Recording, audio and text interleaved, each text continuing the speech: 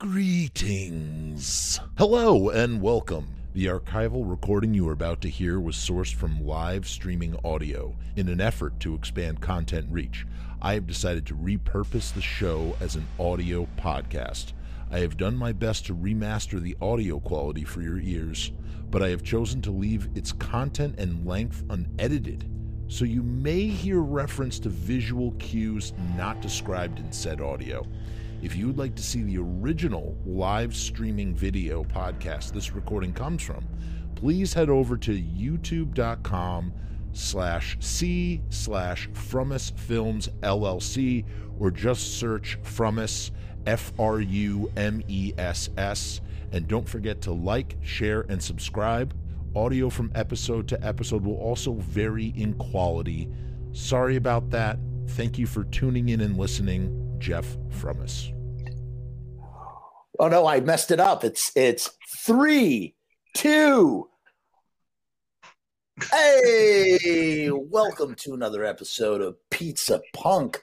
My name tonight is Betty, and this right here is Teebs. I love it. I just got that just now. I just got it.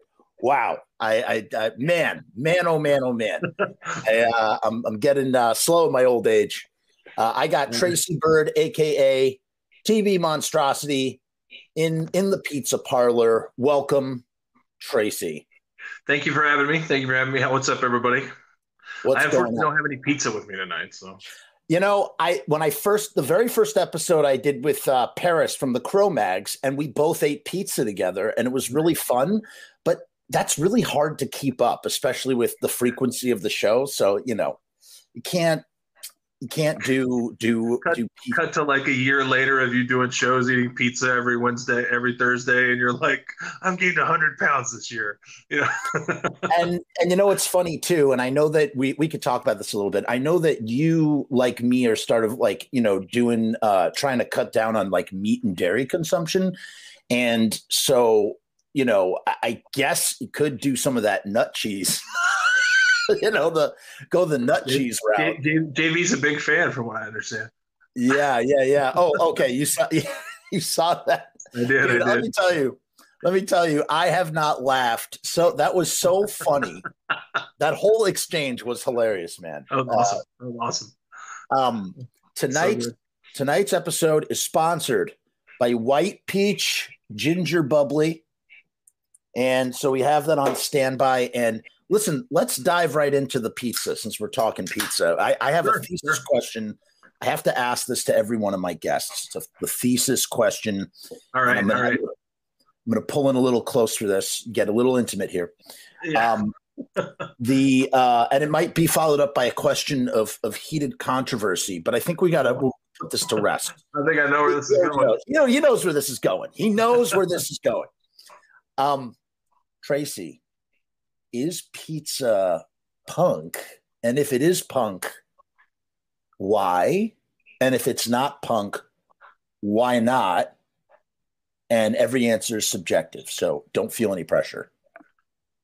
Okay. It's pizza punk, yes. And reason being is because, you know, unlike today, where there are many AKA, I guess you would liken them to mainstream music, mainstream record labels, et cetera, when pizza was invented, it was just, you know, all these mom and pop shops in Italy. And, you know, they were just doing it because they invented it, guys. Like, and there was no crass commercialism. There was no, it was very grassroots.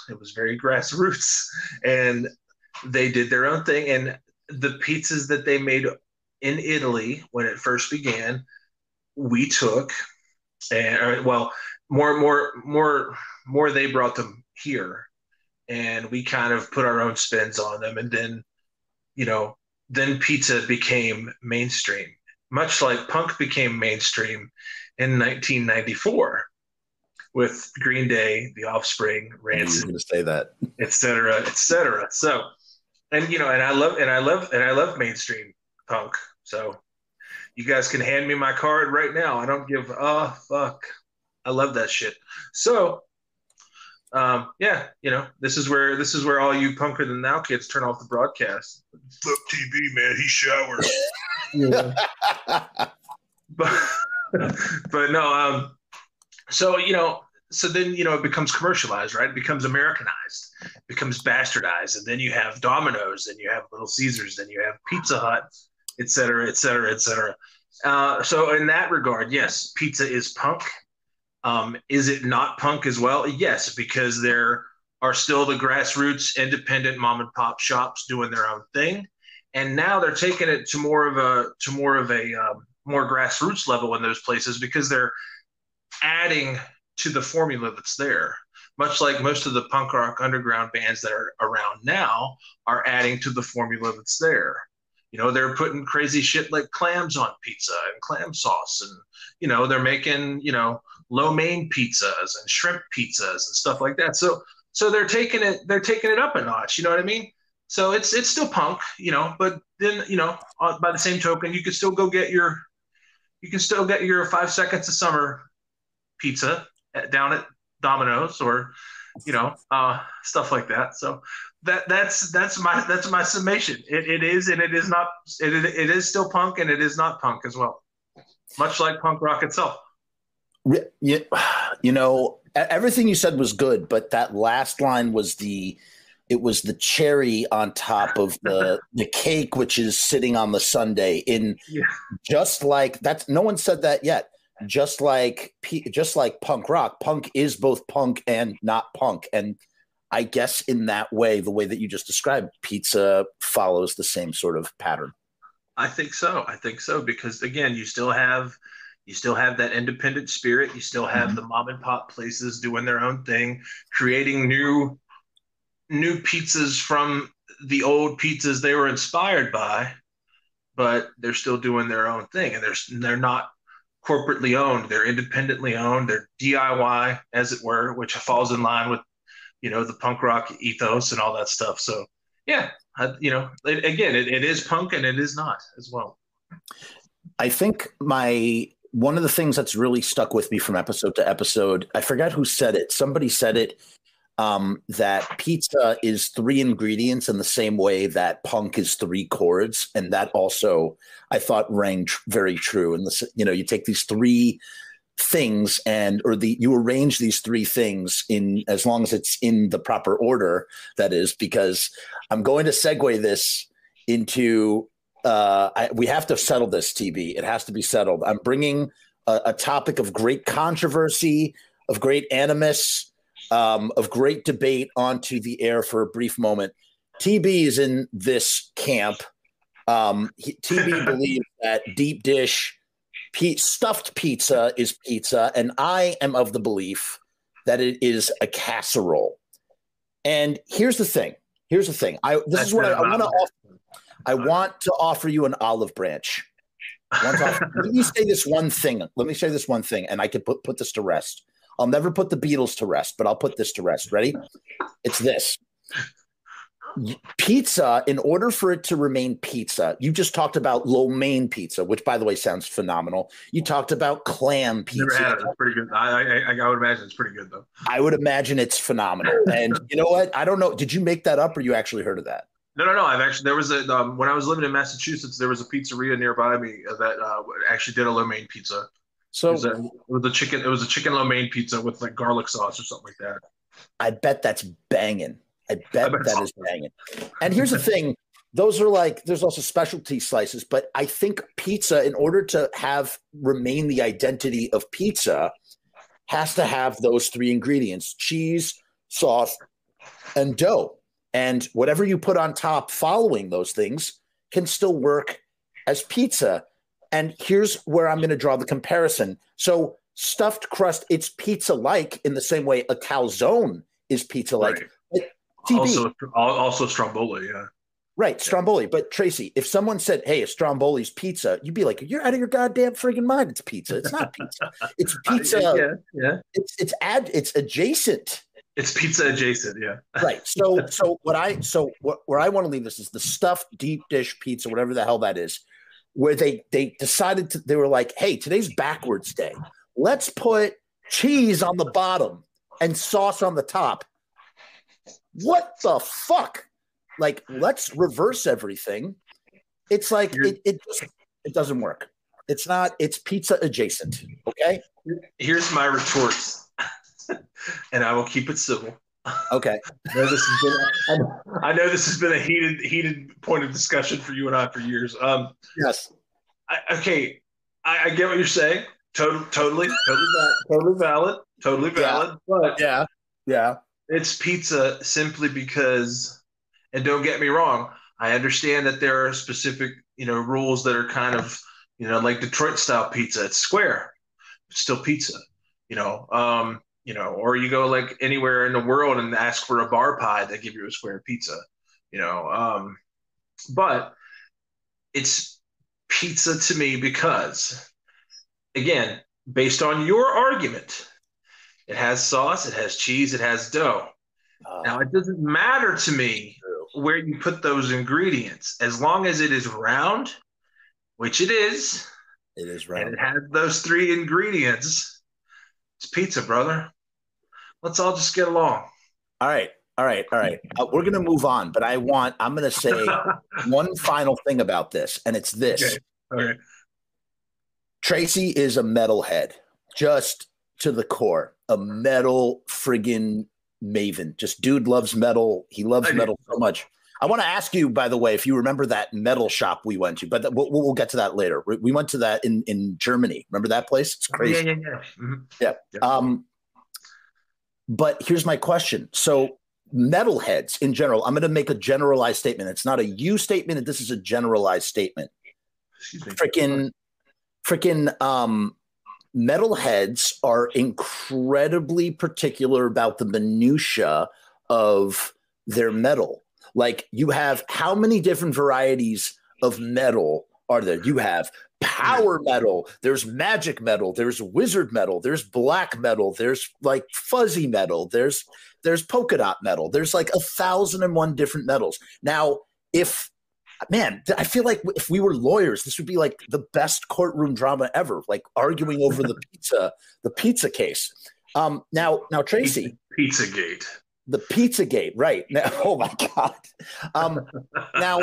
Now, Tracy, yeah. Would you, if pizza was metal and someone said, oh, power metal is the same as Norwegian black death metal, would you be like, yeah, dude, totally the same. They're both metal. Yeah, totally metal.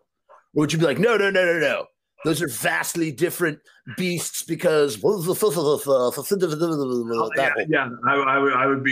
be the vastly different beast camp. Only because there's certain things that make power metal, and that black metal doesn't have. There's certain things that Norwegian black metal is made black metal that power metal doesn't have. So, it's what's the word? It's two very distinct styles that may have very minute things in common here and there, but are not one and the same. Okay. So I rest which I guess just shits all over my argument about the deep dish. Well, hold on. I will say, I think my rebuttal is just like ironclad because I took it to the place where I took it to a POV that you understand so well and so intimately. However, I think that I will give you some points in your final argument was also very valid in the sense of like, it's just the 3 things a different way. Right. It does kind of work. I guess we can agree to disagree. We'll leave it there, ladies and gentlemen. We'll leave it there. We'll leave it there. See, people can agree to disagree in 2021, guys. It happens. That is true. That is true. I'm not going to call Jeff a libtard. He's not going to call me a right-wing Nazi, and because we don't agree on this, and that's fine. It happens. We're by pizza partisan. Exactly. Or we're trying to be. By pizza, and I don't know. Yes. Yes. But so Tracy and I, we go back some ways. For anybody who's watching this and may not realize, yeah, we go back about 10 years. Actually, no, the first time that I met Tracy was the Champs, right? Outside of one Trenton at championships. Yeah. Oh my God. Yes. And you guys didn't actually play the show because they were treating you like garbage. They were we left. They were being dicks. You guys, I needed a document signed. And so I was there. I got my document signed. I needed a release signed for another documentary thing I was doing. And you guys stormed out and you were pissed about something. I didn't even know what it was. I found out later. You guys explained it to me later on tour. That they had treated you like garbage after you've been driving for hours or something. Something to do with a meal and whatnot. Crazy times. Yeah, I don't remember exactly what happened there, but I just remember that the door guy was the impetus of it all, and he was being very just being a dick. And it had been a long day. We'd been traveling the whole day, and we were just like, well, then you know what? We don't have to play this show, so we did. So now the next time we met, which was before the tour started. Hold on, we're veering off here, but real quick, the next time we actually met though was at the train station on the way to Bluefield. It was, yeah.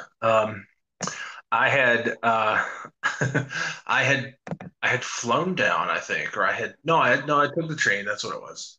I took the train and I took a bus.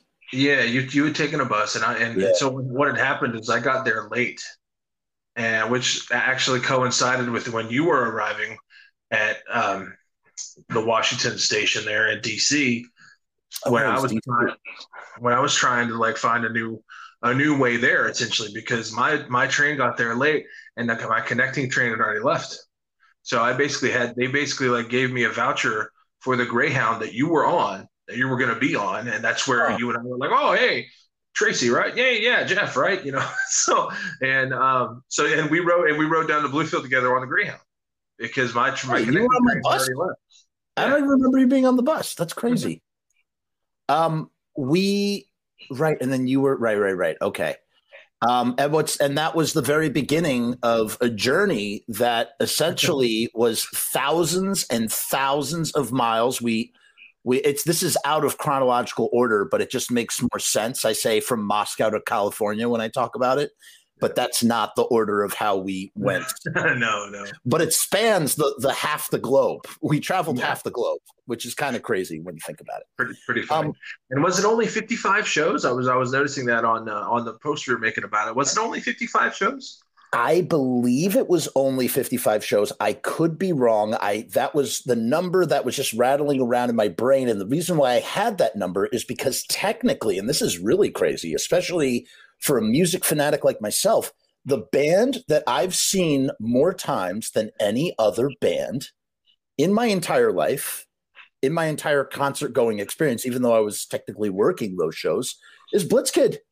I've seen more Blitzkid shows than any other band, really. It's kind of crazy. It makes sense because you were there the whole time. So I was there for every moment and the rehearsals and yada yada yada. But hold on, let's put a pin in that for a minute and let's start with today. We're going to take it back because we'll go down that rabbit hole or whatever. Whenever I do see, we were just griping about the algorithms on Facebook and how things are buried. And, unless you're at somebody's front door, you really don't see very much going on. And what I've seen in my peripheral, as while doing promotion for this thing is that you got a hot sauce. Your band has a hot sauce. What's up with that? How did that come about? We've had two. We've had two actually now. Two hot sauces. Yeah. There she is. Yes, exactly. Yeah. That is the Crying Wolf Carolina Reaper hot sauce, which we just released. We released that. It's called that because we actually have a song called Crying Wolf, a I gathering of nuns. like that. That's great branding. And Jeff Concor did the label for us. He just offered up that artwork for me one day, and I was just like, wow, all right. I'm like, dude, that looks awesome. I was like, I said, all I told him was, I said, I want like a cartoon wolf and like, a Reaper Pepper to be integrated into this somehow. And that's what he came up with. And actually, I have a bottle right here. Is it really spicy? Not really. I mean, to me, not. I mean, I'm a psycho, and I like stupid spicy stuff. So to me, not really. If you overuse it, yes, it will bite you. But are you more of a spicy kind of? Can you take more heat than Howie Wowie? Has this been gauged? Who can man up with the hot stuff more, or is that not? I think I would probably tap out on a lot of the stuff that Howie does, because it's all extract. A lot of it's all extract based, and it has no flavor. It's just masochistic. Seems masochistic. It's just like, I like for my stuff to taste good. It can burn me up, but I want it to taste good as well. And that's, again, a gathering of nuns, Crying Wolf. Carolina Reaper hot sauce. Sold out right now, though, guys. So don't message me going, "Hey, dude, where can I get some?" We don't have any more. This is my personal bottle. I'm sure you're going to I'm sure there will be more in the future, right? You're going to do more varieties. Probably do some more, yeah. Because honestly, this was the one. This was the one compared to the other two runs that we did. This one I got a lot more compliments, and got a lot more. Oh, this is great. It's got a lot of heat, but it's still flavorful. I could eat it on anything, So we'll probably do this one again.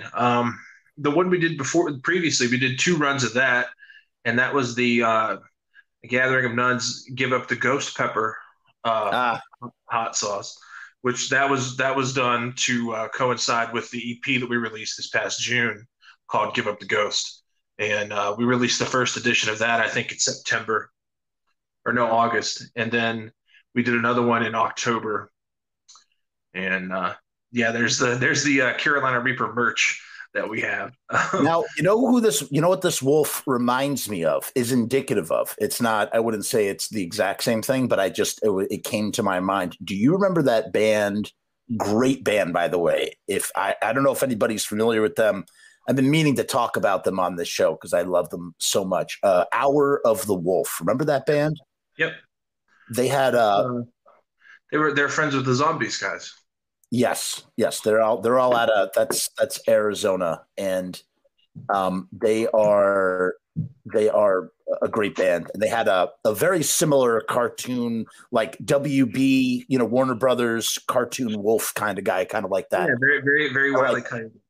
Yes, I like that a lot. So this is, and you did a vinyl as well. Wow, look at that. Yeah, that's coming out. It's just the vinyl edition of our EP, Give Up the Ghost. And we did it. It's going to be on 180 gram red and black marble, so it's going to look awesome. Coffin Curse Records put that out for us. They're based out of like Knoxville, Tennessee area, and it's funny because when I first heard of that label, I'm like, I know this guy from somewhere, because the guy that runs it is named Mike Billups. And I'm like, I know this guy from somewhere. As it turned out, Mike used to play in a band called the Heartbreak Kids, who then changed their name to the Darling Articles. And he was also in a band called Mutual Agreement and Fairweather Fan. And they had all played shows with us, if not on the same bill, then like in the same at a lot of the same venues that Blitzkid would play, back in the day in West Virginia. So I actually knew Mike from back in those days. And so he actually had a label previously before that called Radio Eat Radio Records back in the early 2000s, and their big claim to fame was that they signed Hawthorne Heights before Hawthorne Heights got huge and got signed to Victory and started playing tour all the time and stuff like that. What's that? I said Victory. That's what I was thinking of, the Victory label, and the swinging the guitars around like a hula hoop, that whole thing, right? Oh, yeah. Yeah, I like how it's it's like a what's it called? It's almost got a smoky quality, like a Yeah. Chipotle, like a Chipotle Right, right. quality, to it. Don't That's put great. Chipotle on the vinyl though, guys. I'm don't sorry. put don't put Chipotle sauce on the vinyl though. Right. It's gonna sound spicy without adding any hot sauce. Okay. You don't have to do that. So yeah, those we did a pre-order for those. We sold out of them. We only did 100 copies, but we sold out of those, and those are going to be out probably end of March, early April, because as you know, everything's delayed right now due to COVID, due to shipping delays. And with vinyl, anytime you're doing anything with vinyl, that's always like a 60 to 90 day turnaround that you're looking at. So, because there's a lot more that goes into vinyl than a CD or a cassette or anything like that. So that's where we are. I've studied a little bit of the process because of my my Misfits nerd fan. Yeah. And the vinyl process is an insane process. It's like crazy, right? Really, really crazy. And so what did they send you? They sent you a test pressing. You had to listen to the test pressing, make sure they will be. Yeah. We haven't even gotten to the test pressing portion of the vinyl yet, but yeah. So if anyone out there who did pre-order the vinyl, we haven't gotten the test pressing yet, so we don't know if it, I'm sure it'll sound fine, but we got to approve that first, and then they'll actually produce the rest of the vinyls. So that's it's agonizing too. It's like thank you guys for being patient and waiting on those. And it's funny. It's like I would imagine it's almost agonizing that you get the test pressing, and it's like, wait, now I need to find a stereo with the right fidelity because I need to make sure this sounds creamy as fuck the way I want it to in the speakers. Because it's like, it's not like Dr. Chud's MP3 boombox, car stereo test. It's like, you gotta you gotta listen to something that's more calibrated and allows you to hear all the tones and frequencies that you want to hear, I would imagine. Oh yeah. I mean, if you're going to listen to vinyl, you want to listen to it on a decent turntable. You don't want to take it to like, Walmart and be like, oh, here's a turntable. Buy this one. It's $20. Now I remember, so now we're jumping back in time. I remember November 2012, you and I are walking along the river in Cologne. Was it the Rhine? Is that the Rhine River? Yeah. We're walking along the Rhine, and beautiful. It was beautiful. It was a crisp, cold. It was more crisp than it was cold. It was November. It was the night after Carnival, and actually, I have to ask you a question about that because I don't remember. Maybe you'll be able to jog my memory. Okay. But I was like, so what are you going to do now, Tracy? And you're like, well, you were like that very matter of fact Tracy kind of way that you do sometimes. You're like, well, I got my sons. I'm going to start a new project. It's called A Gathering of None. Although, Tracy, I don't know if the name makes so much sense as it did in the winter of 2012, because it was a gathering of none. Now you need to lose the of none. It's a gathering. There was already a band called The Gathering, so we can't do that. It'll always be a gathering of none, even though here's why. No, and here's why it has remained as such. And this is not me blowing smoke. I really think this way. A Gathering of None has never stuck to really one set genre as far as like what we do, which is probably a big reason why a lot of people still don't know who the hell we are. Right. It's not easily pigeonholed. I mean, there are elements of punk in it. There's elements of metal. There's elements of progressive rock and stoner rock and 90s alternative, and it's just all over the place, man. A potpourri. What's that? A potpourri. Yeah, it's a potpourri, exactly. It's a melange of it's a melange of different styles, if you will. So it remains a gathering of none because of that reason. Now we say, instead of it's gathering of none just because it was me, it was literally a gathering of none just because it was one person. And now it's a gathering of none because there are no genres that can gather, that can stay put. That if that makes sense. If that makes sense. It's a gathering of none because it's, there are no set genre. There is no set genre that sticks around for, every record. Well, I mean, there is, but it's other stuff on top of them too. So we don't have a genre. That's why it's still a gathering of none. I got it. No, I got it. I listen, in addition to just, you could have literally just said, because that's the name I picked and that's the name I'm keeping.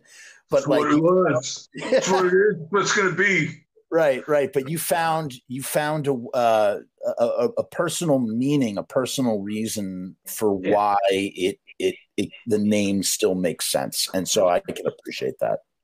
Yeah. Because it's hard. Listen, rebranding, as you know, probably I would say that you know better than anybody else how hard it is to build something up from nothing and then start over with brand new rebranding, especially considering what you guys did as a band.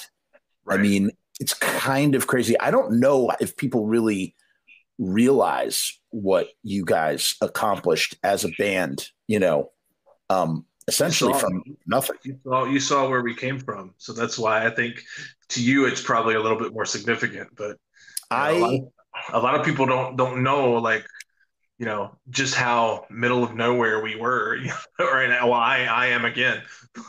Well, it's funny because, while I wouldn't call myself an expert or anything, but I did kind of, see not only where you came from, but I traveled with you guys. And I mean, you're one of the very, very short list of men I can say that I shared a bed with. Like, in where were we? Somewhere in Europe. We shared. I think there were a few times we might have shared a bed. Yeah, there was more than once. Yeah. But that's my point. And speak to everybody over, your time in the band, like going on the journey.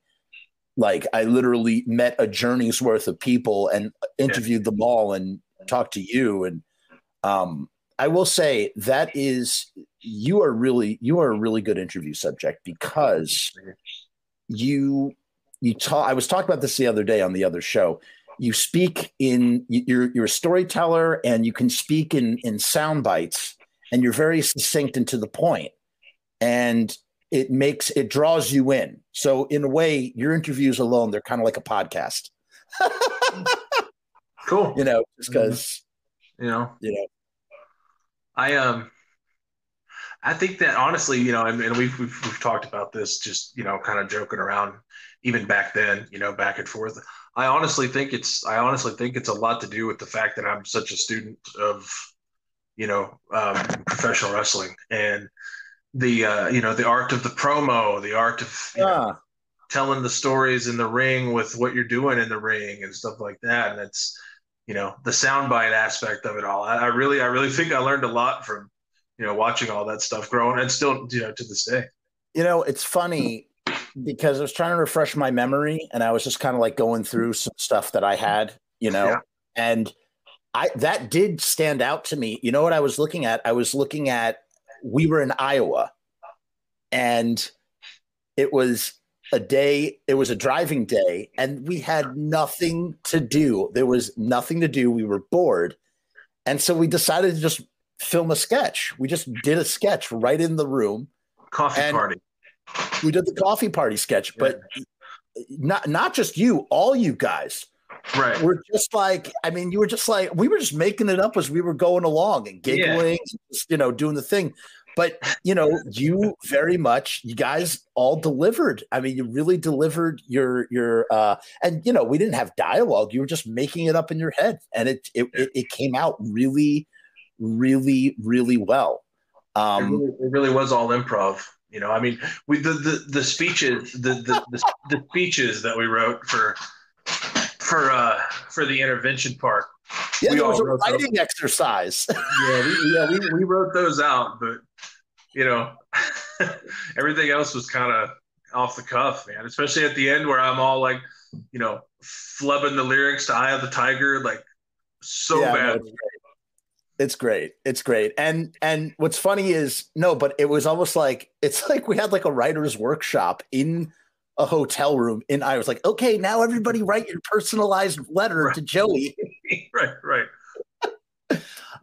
No, it was great. And the way that you interlaced your hands with stripes just cracked me up. It was so beautiful. It was so it was so platonically intimate. I loved that. I loved how platonically intimate it was, and it just added a little touch on the video. And Joe was great. Joey was great. I mean, everybody was great.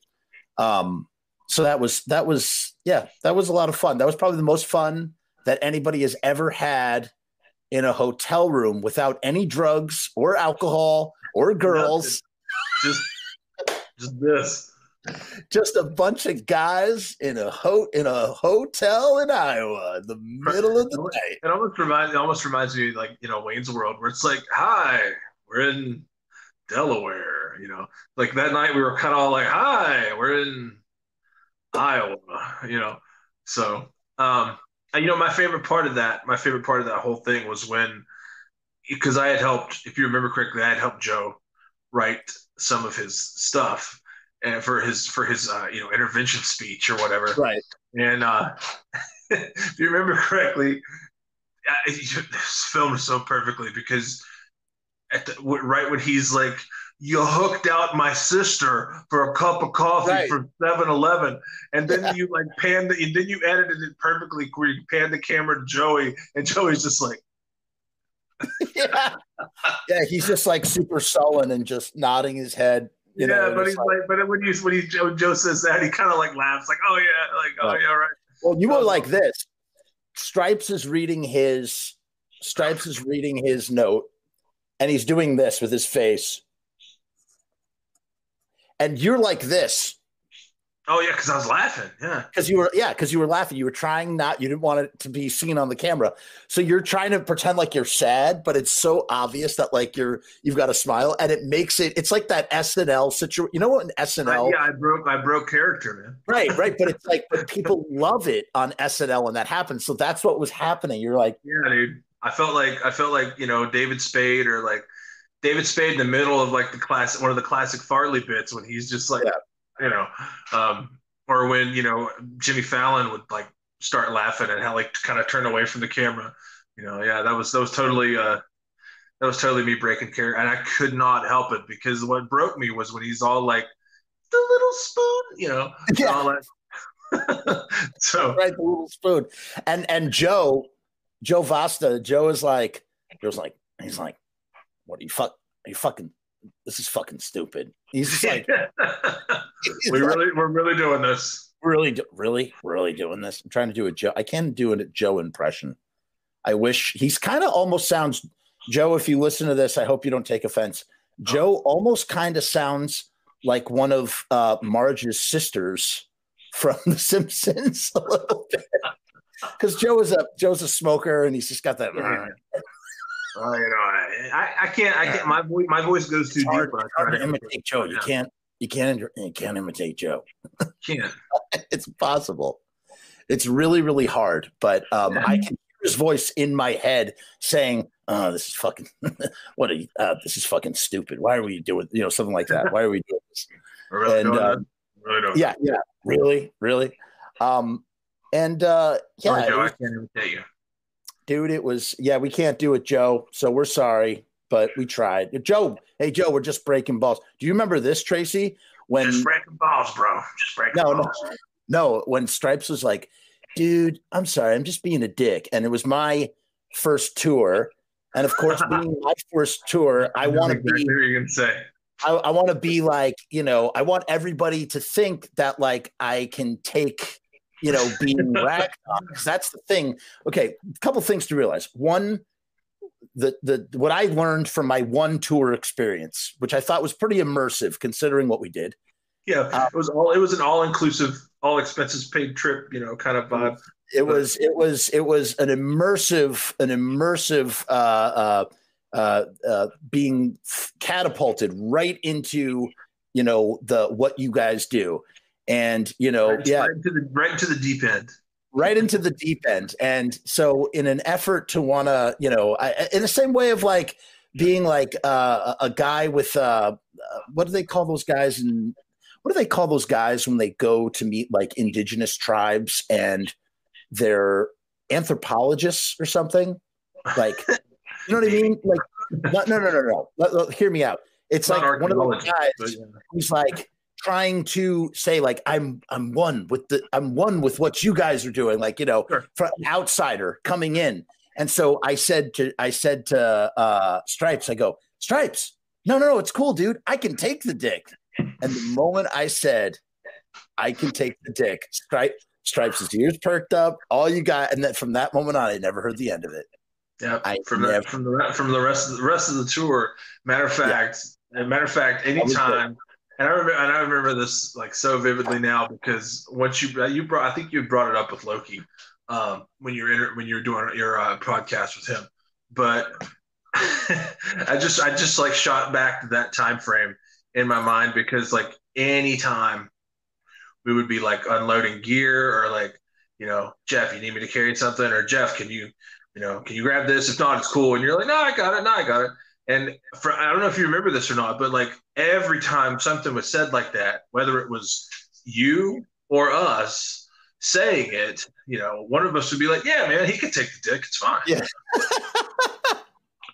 Yeah. It never, what's up, Loki? Speak of the devil. There he is right there. He's going to make fun of me now. No, he won't. Freaking yeah. So that was like a full immersion into this sort of situation. But let's take it back even further.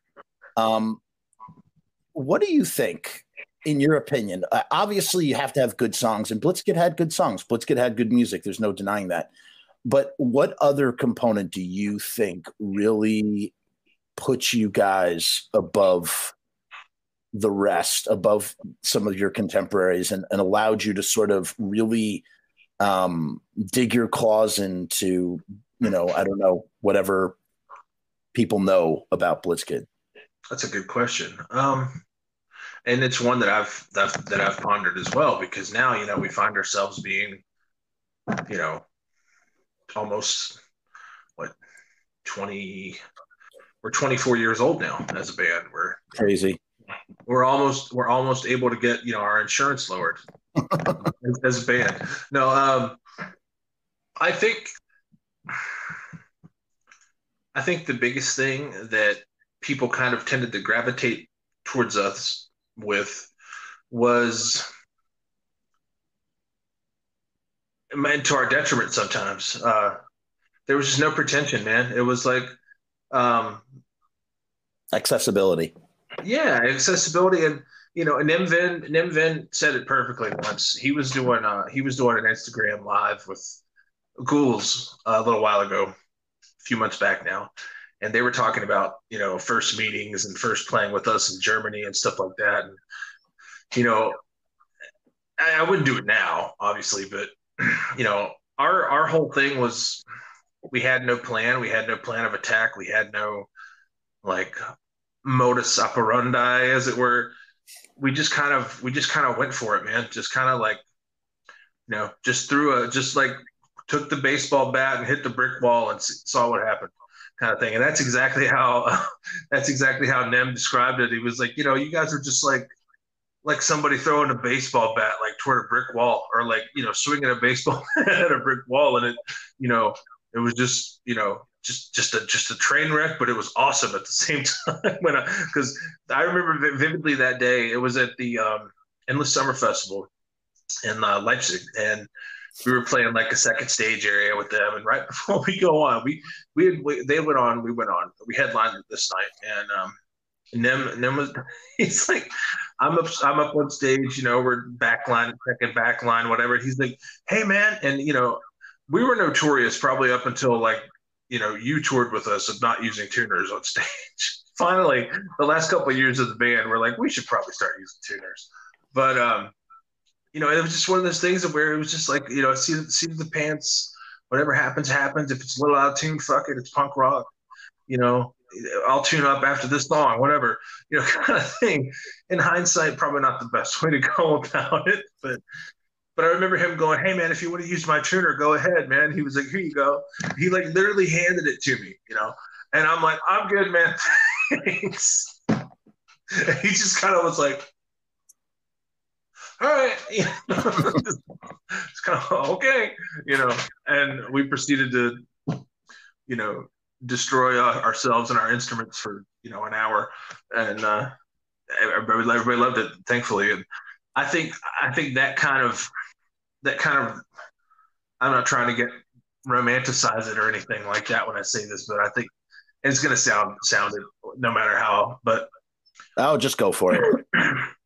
I think that kind of reckless abandon that we had a lot of times, and just going for it despite ourselves on stage, especially, I think was what endeared a lot of people to us. And the fact that we came from literally nowhereville, USA, and just decided one day, screw it, let's just go start playing out. And that's literally what we did. We would start playing down, hour and a half, couple hours from our home here in Bluefield in Bristol, Tennessee, Bristol, yeah. Bristol. And yeah, you were with us in Bristol. Do you remember? Wait. Hold on, I got to interject.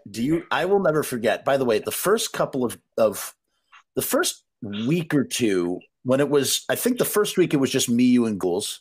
Yeah. Before Stripes or Joe arrived. Yeah. And I'll tell you, I have never laughed so hard. There was a lot of laughter. And I'll never forget when you guys were recording, God, what were you recording? The Devil is a Vampire, and you were recording, what was the other one? Older song we never released called excuse me, an older song we never released called Ad Nauseam Memore. Right, I remember that. No, and then there was a third track. What was the third track? Or maybe you were just doing vocals for it. Also, also another track. Montacane Blues. Montacane Blues, yeah. That actually came out on the Split Personality. The Keeper 5 split, yeah. Yeah, and so did Devil's a Vampire. So there were 3 songs, and Chris Wright came in and did drums. And please tell Chris I say hello the next time you see him. And I'm very sorry for Chris. I didn't say anything to him at the time, but I swear to God, haven't spoken to Chris in years, but the first person that popped into my head when Neil Peart died, swear to God, was Chris White. And I said, poor Chris. I said, poor Chris. I was like, damn. Yeah, I was like, that's terrible, man. He took it hard. He actually is really, really kicking himself in the ass for not seeing them on their last tour that they did. Hey, I mean, come on. Well, I've seen him previously. I've seen him like 7-8 times. Yeah, so there you go. Didn't see him on the last tour though.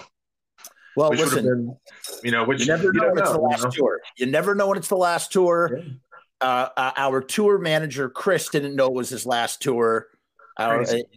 Remember Chris in Europe? But hold on, wait, we're ping-ponging all over the place. I'm going to redirect us to being at the recording studio, and you're digitizing early Blitzkid practices.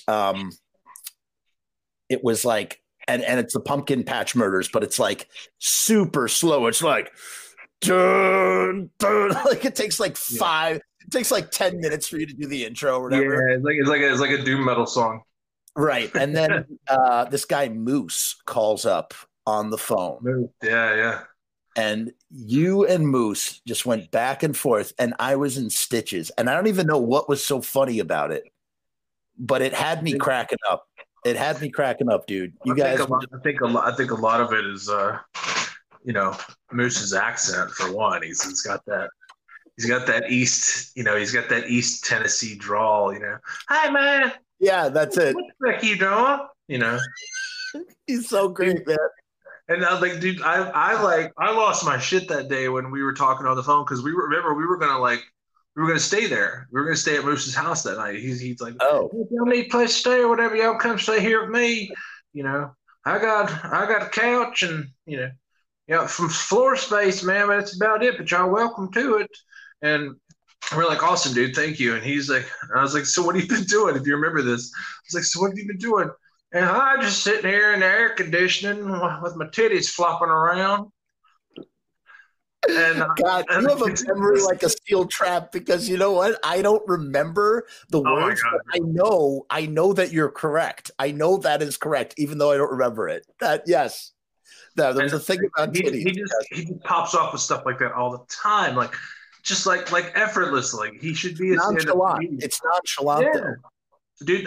Okay, so funny story, I think I've told Jason this. I know I told Jason this, but I don't know if I've told Joe this. So Joe, if you listen, we were playing Bristol, Tennessee at one point, and Mr. Monster had played with us there a couple times previously. This goes back to it's probably late 2002, I think, right before we were to go on tour with him. I think we played there a couple of months prior or whatnot. And I had the Mr. Monster shirt on, has them all in the car, the Murder for Hire shirt, classic Mr. Monster shirt that came out right before they released Over Your Dead Body. Or I don't know, my timeline might be incorrect on it, and I'm sure Joe's going to correct me if it is.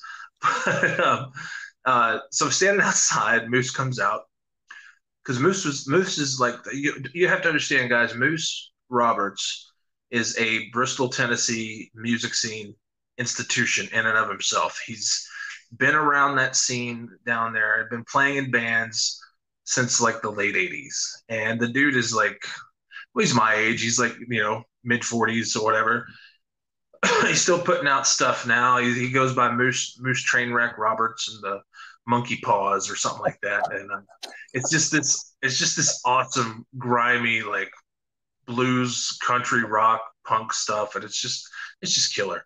But he's a fantastic guitar player, but great songwriter, very prolific. He puts out 2 or 3 releases a year, all on Bandcamp. He just records in his house or something, his studio. Yeah. I think he sometimes records where we were recording those tracks that you were with us. Right. But most of the time, I think he does a lot of stuff just on his own, DIY at his house. But so to know Moose, guys, he's. Again, we've said very nonchalant, but and the thing about Moose is I know we all probably have friends who, if you have a friend that is a complete ball buster, 100% of the time, even though they might piss you off with their ball busting a little bit, they like you because they're busting your balls. Right. That's kind of how Moose was. So anyway, cut to me wearing this Mr. Monster shirt outside of the venue there at 7th Street. I'm just kind of leaning up against the wall. We had just played or whatever, and he comes up to me like this. He wears glasses as well. He's just like,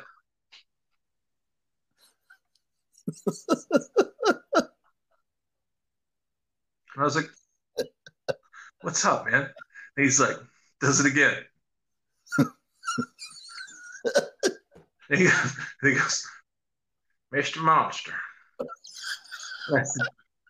I said, "Yeah, man. Yeah, they're kick-ass band, good friends of ours." He's like, "Mr. Monster." I said, "Yeah." He's like, "Man, why are you so fucking gay?" I'm and I loved every second of it because I'm like, that's Moose likes me, man. That's awesome, Yeah, dude, why are you so fucking gay? And I don't mean to offend anyone by saying that, but that's what he said. The context of the time, people. Let's just remember, we live in an enlightened age. We know that's not the right way, code of conduct today. But at the time, it was very casual. It was a casual vernacular that has since been. A lot has changed.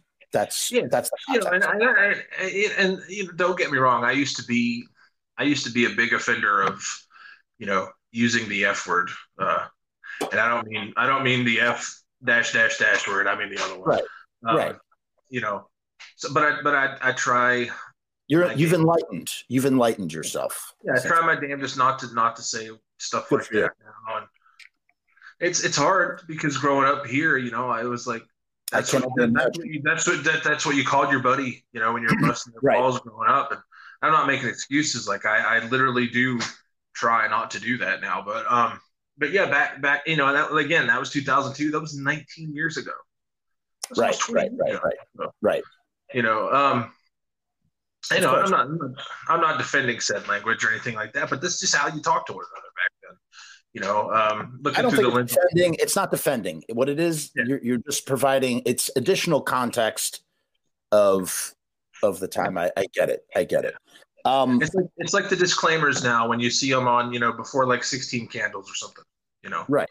That's 16 candles. Holy crap! It's crazy to think that movie got made. That was like normal in the 80s, and now today, like, it's just crazy how that stuff changed. Couldn't do any of it, dude. That or like a lot of those which I love. I grew up on them. A lot of those John Hughes movies, man. You couldn't do that shit now. Like that one scene in Breakfast Club where he's under the table with Molly Ringwald. That's like sexual assault, dude.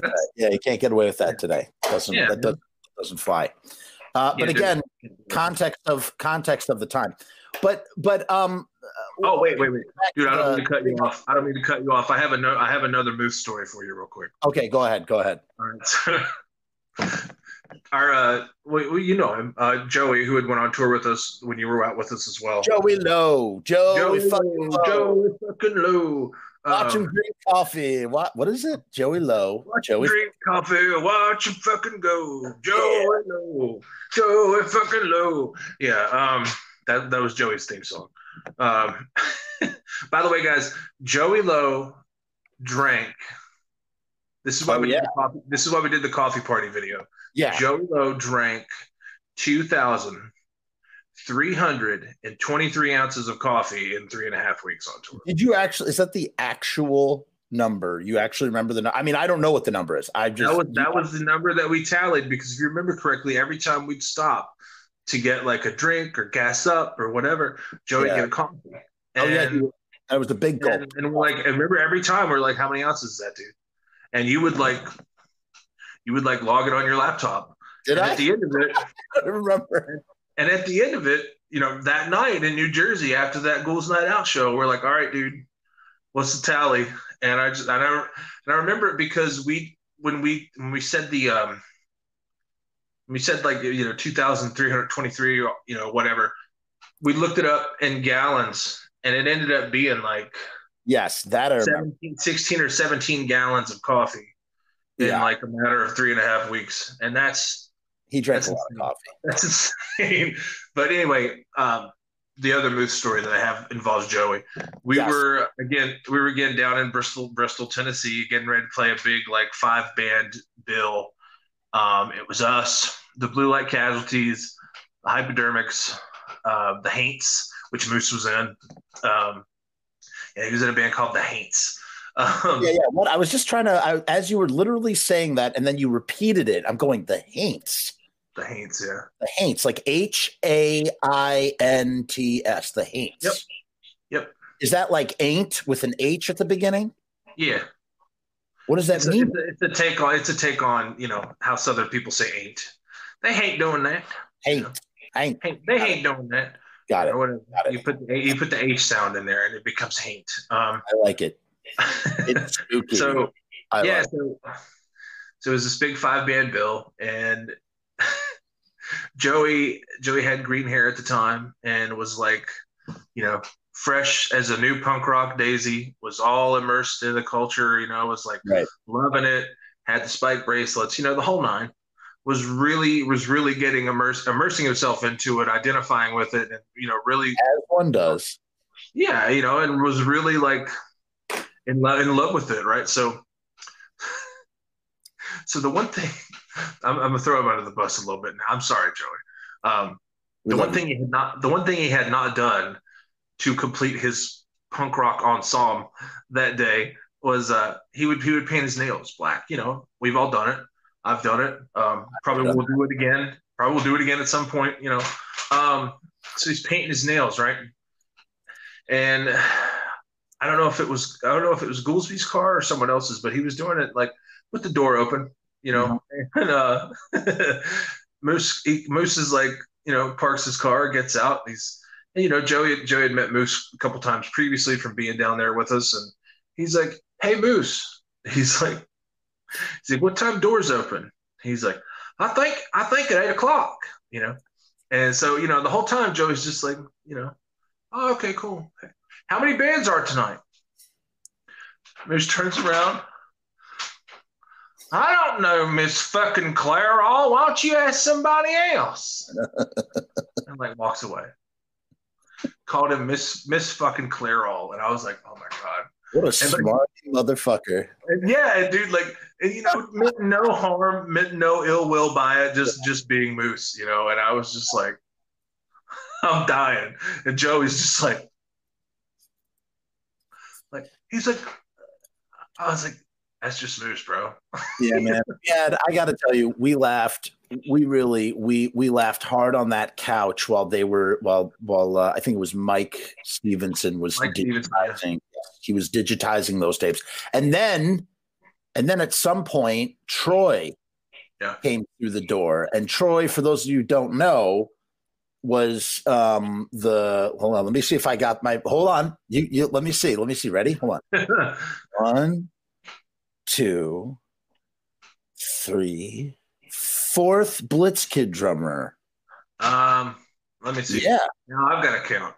Okay, Chris? so there was Chris, and there was Dr. Stu, there was Billy Bones. Billy Bones.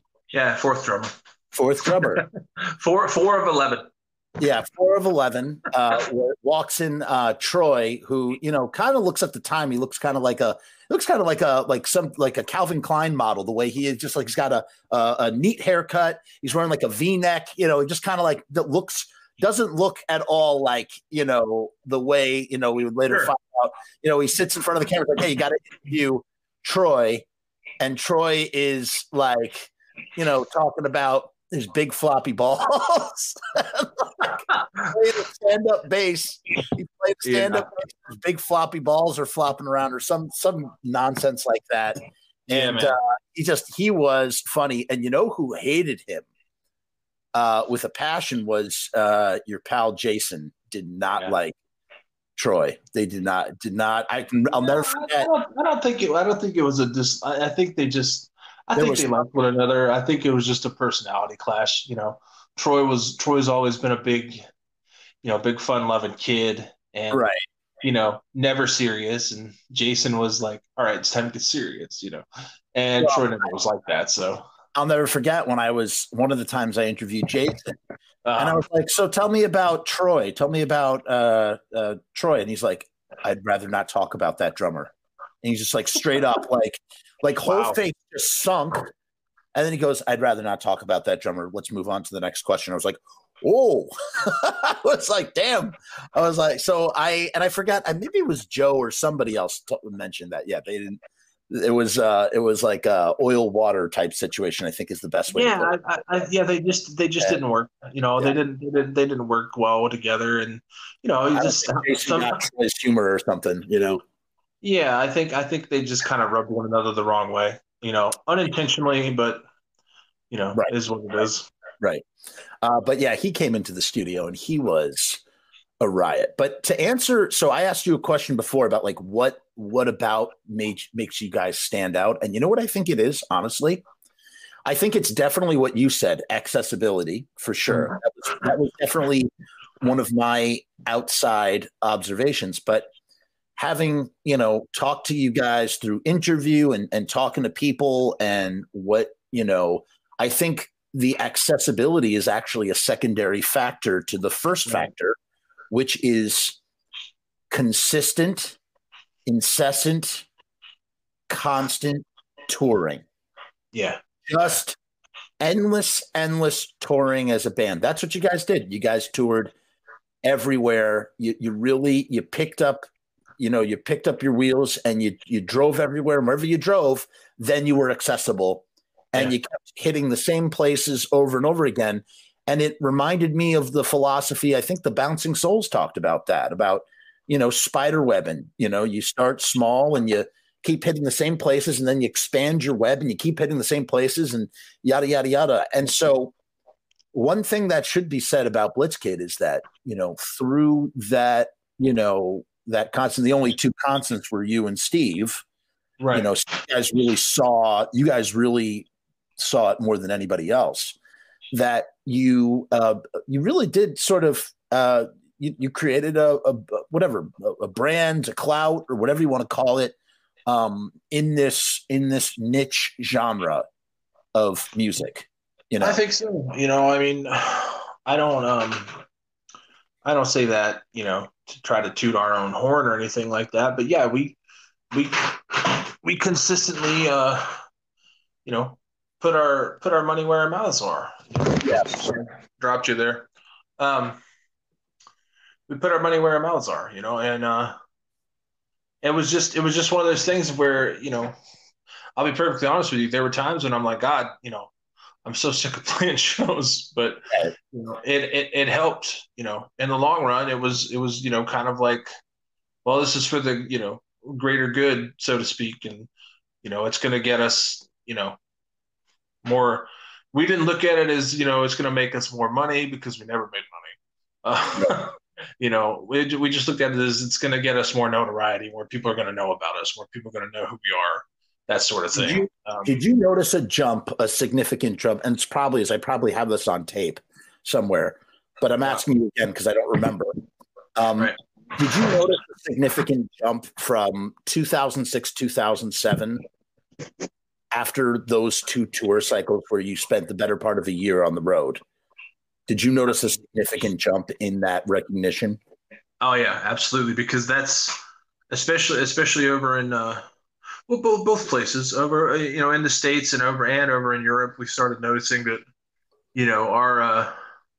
our stock had risen a little bit, and we started getting more offers to play like bigger shows, bigger festivals over in Europe, and started getting offers to play like bigger shows with bigger bands, on not on tour, but just like a show here and there. We'd get an offer to play, and mind you, at the time, in the US especially, we didn't have a booking agent. So this was all just coming from, When did you get a booking agent? Word of mouth,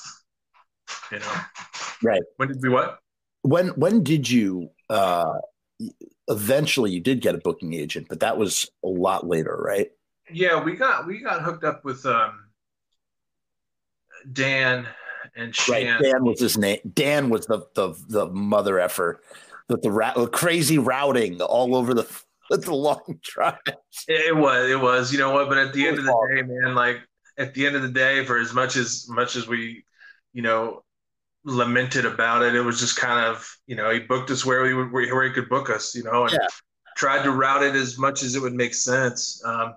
But yeah, it doesn't mean that it was fun to go through at the time, having to drive from, Las Vegas to Salt Lake City, and then Salt Lake City to Chicago and stuff like that. But luckily we had days off in between. But it did get us back and forth across the U.S. in a very short period of time. Three and a half weeks, man. Yeah, it was something else. Now, do you remember? How well do you remember this? Because I have a good memory of this. Besides, seeing video of it, in addition to being there, we were both there at the time. Do you remember what happened on the way to Nashville? The biker compound? No, that was Georgia. That was Georgia, right? That was Augusta, Georgia. Yeah, that was crazy. No, on the way to Nashville. On the way to Nashville. Do you remember what happened there? We blew a tire, right? Yeah, that's right. Remember that? That was insane. And we got to the show like we got to the show with enough time basically to load our gear on and like go on stage.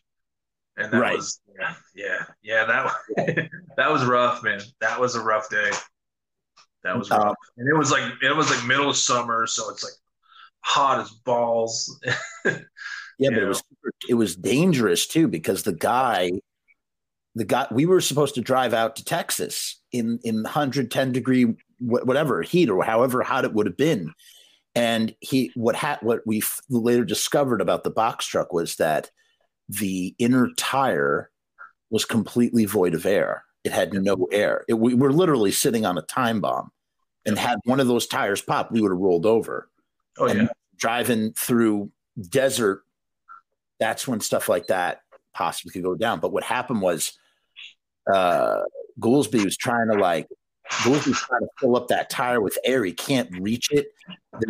He's putting the quarters in the thing and rocking it back and forth, trying to get that. To me, the reason why that moment stands out in my mind is because that to me really was a personification of just hard grinding as a band. You got to make it to a show. It's a matter of economics because that show pays for the gas that goes to the next show, that goes to the next show, that sort of thing. And as well as, putting on the show, because that's what you're trying to do. You're trying to put on the show. And here we are. Just keep yawning. I apologize. It's okay. Just in an impossible situation where, the quarters are getting stuck in the air machine isn't even turning on. You got to rock the air machine just to get Murphy's Law in full effect, bro. That's what happened that day. It was really, really, really insane. And you did play the show. And then do you remember what happened to Joey after that show? No, I don't. I don't. Dude, I mean, how many friggin' tours and shows you done? It all kind of blends together. And for me, it stands out easier. Joey hurt his back. He fell backwards. Yeah. And he was in that kind of pain where he was like just profusely sweating. He wasn't screaming. I don't mean to laugh because I know it sucked, but yeah, man. Right. Looking back on it, I'm just like, I felt so bad for him. Right. It's not that we're not making light of Joey's situation. Right. What was funny was that Joey completely internalized the discomfort and the injury that he felt, and the only way it expressed itself, at least this is how I saw it at the time, was the constant beads of sweat that would ooze down his forehead as he just sat in agony. Yep. Yeah. It was nuts. It was nuts. Man, I think that's, a lot of people assume that, bands go on tour and it's, woohoo, rock and roll and strippers and, coke, blah, blah, blah. It ain't, man. I mean, it can be, I guess, but, we were never that type of band, but it's hard work, dude. Like, a lot of people don't seem to understand that, you're basically, from the time you get to the venue, you're to equate it to something like, physical activity or exercise or something like that. From the time you get to the venue, you're working out, as in load in, and you're, then you're doing your cool down workout when you're setting up merch and like putting empty totes, empty road cases back in the van, whatever, and then you have your rest, and then you have your post workout rest, and then you work out again for an hour and a half for the show, and then you work out for 30, 45 minutes, however long it takes to load up everything, and then you have your post workout rest again. See, so you're basically, like I said, again, to equate it to something like, physical activity, exercise, whatever, you're working out, twice a day for, like, you may as well say, 3.5, 4 hours at a time. And then the rest of the time you're, resting, but you're not resting because your mind is going a million miles an hour thinking about you having to do it the next day, or, thinking about what went wrong the day before when you did it, et cetera, et cetera. So it's just a constant flux of learning and, what works, what doesn't work. And, especially like, for bands like us that were on the road all the time, we knew, like,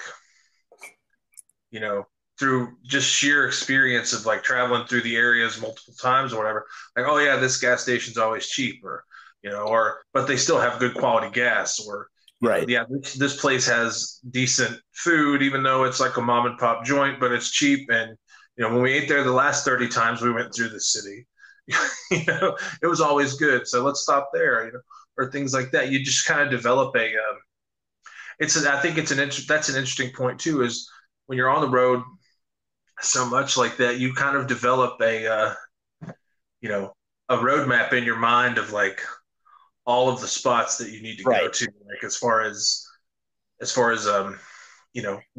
what places to go and what cities and who has the best burger, who has the best gas station, or et cetera, et cetera. So you kind of learn, it's very much seeing America through the windshield. But yes, you learn like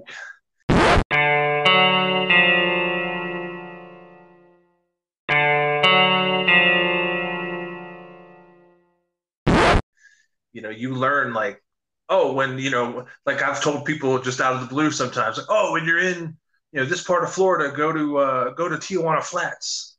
Right. Just, I mean, that is pretty crazy when you think about it. I that is the one most desirable romantic sort of side of that life that I could understand. Just being a Rolling Stone and seeing so much across so many places. I said to JV, it was either JV or Loki, it's kind of like being a pirate. You know what I mean? Absolutely. Absolutely like a pirate. Like a pirate life. You go into a town, you wreak havoc, you leave. Yeah, right. Now, do you remember what happened in Phoenix, Arizona on stage? I asked Joe about this. He doesn't remember. I asked Davey Calabrese about this. Did you remember? He was at the show. He did not remember until I kind of jogged his memory. Do you remember what happened during a song that you were singing? Oh my God. Yeah. During She Dominates, when the two ladies got up on stage and they were being like whipped by this dude. Yeah. And we did not prompt. We did not tell them to do it. Right. It was not, no, you did not prompt it. It just happened.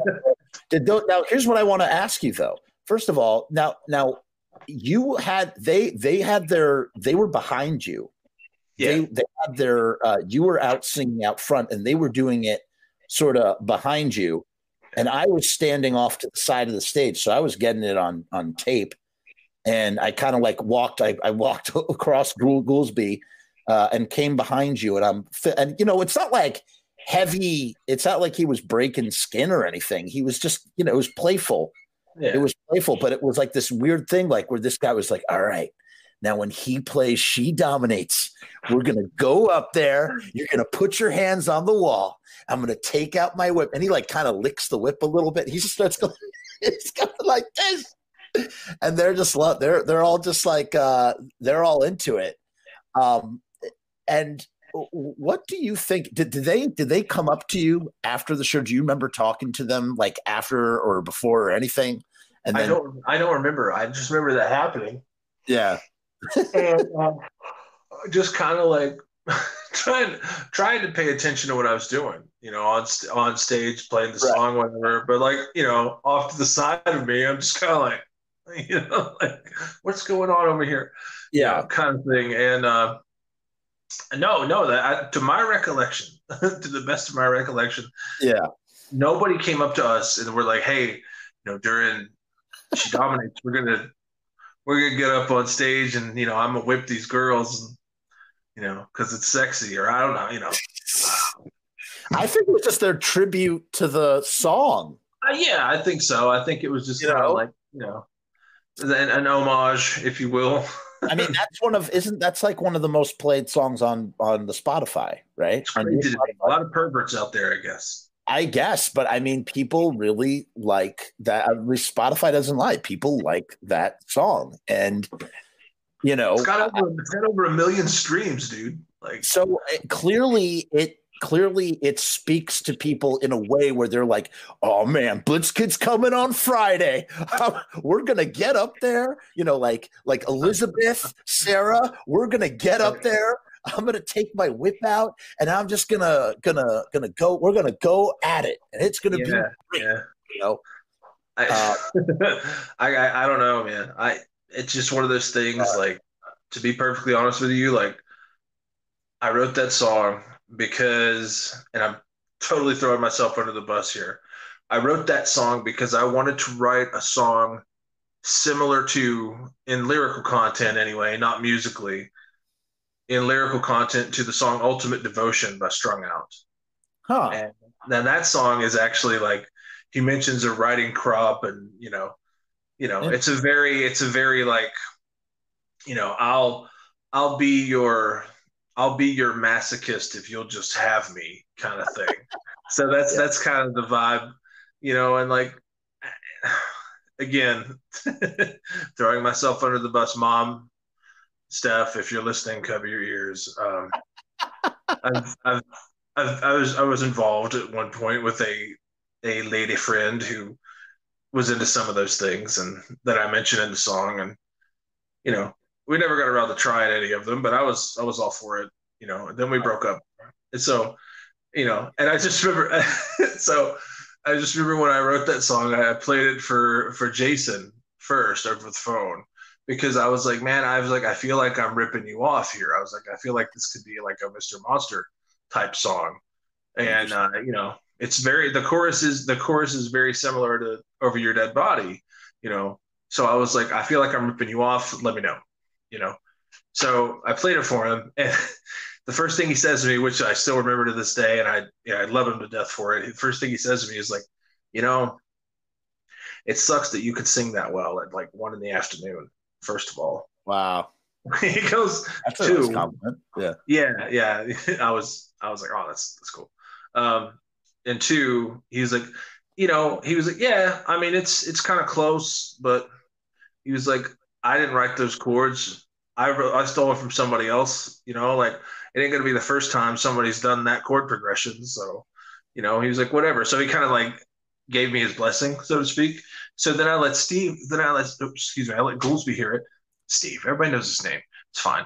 I let Goulds hear it. Rumpelstiltskin. I let him hear it, and he just goes, he's reading the lyrics, because he came over to my house, he's reading the lyrics while I'm playing it, and he's just like, you need to get laid, dude. So I'm just like, okay, that notwithstanding, is now, who wrote did he write She-Wolf in response, or who wrote did She-Wolf come before or after that? She-Wolf came before. Interesting. Yeah, She-Wolf came before She Dominates.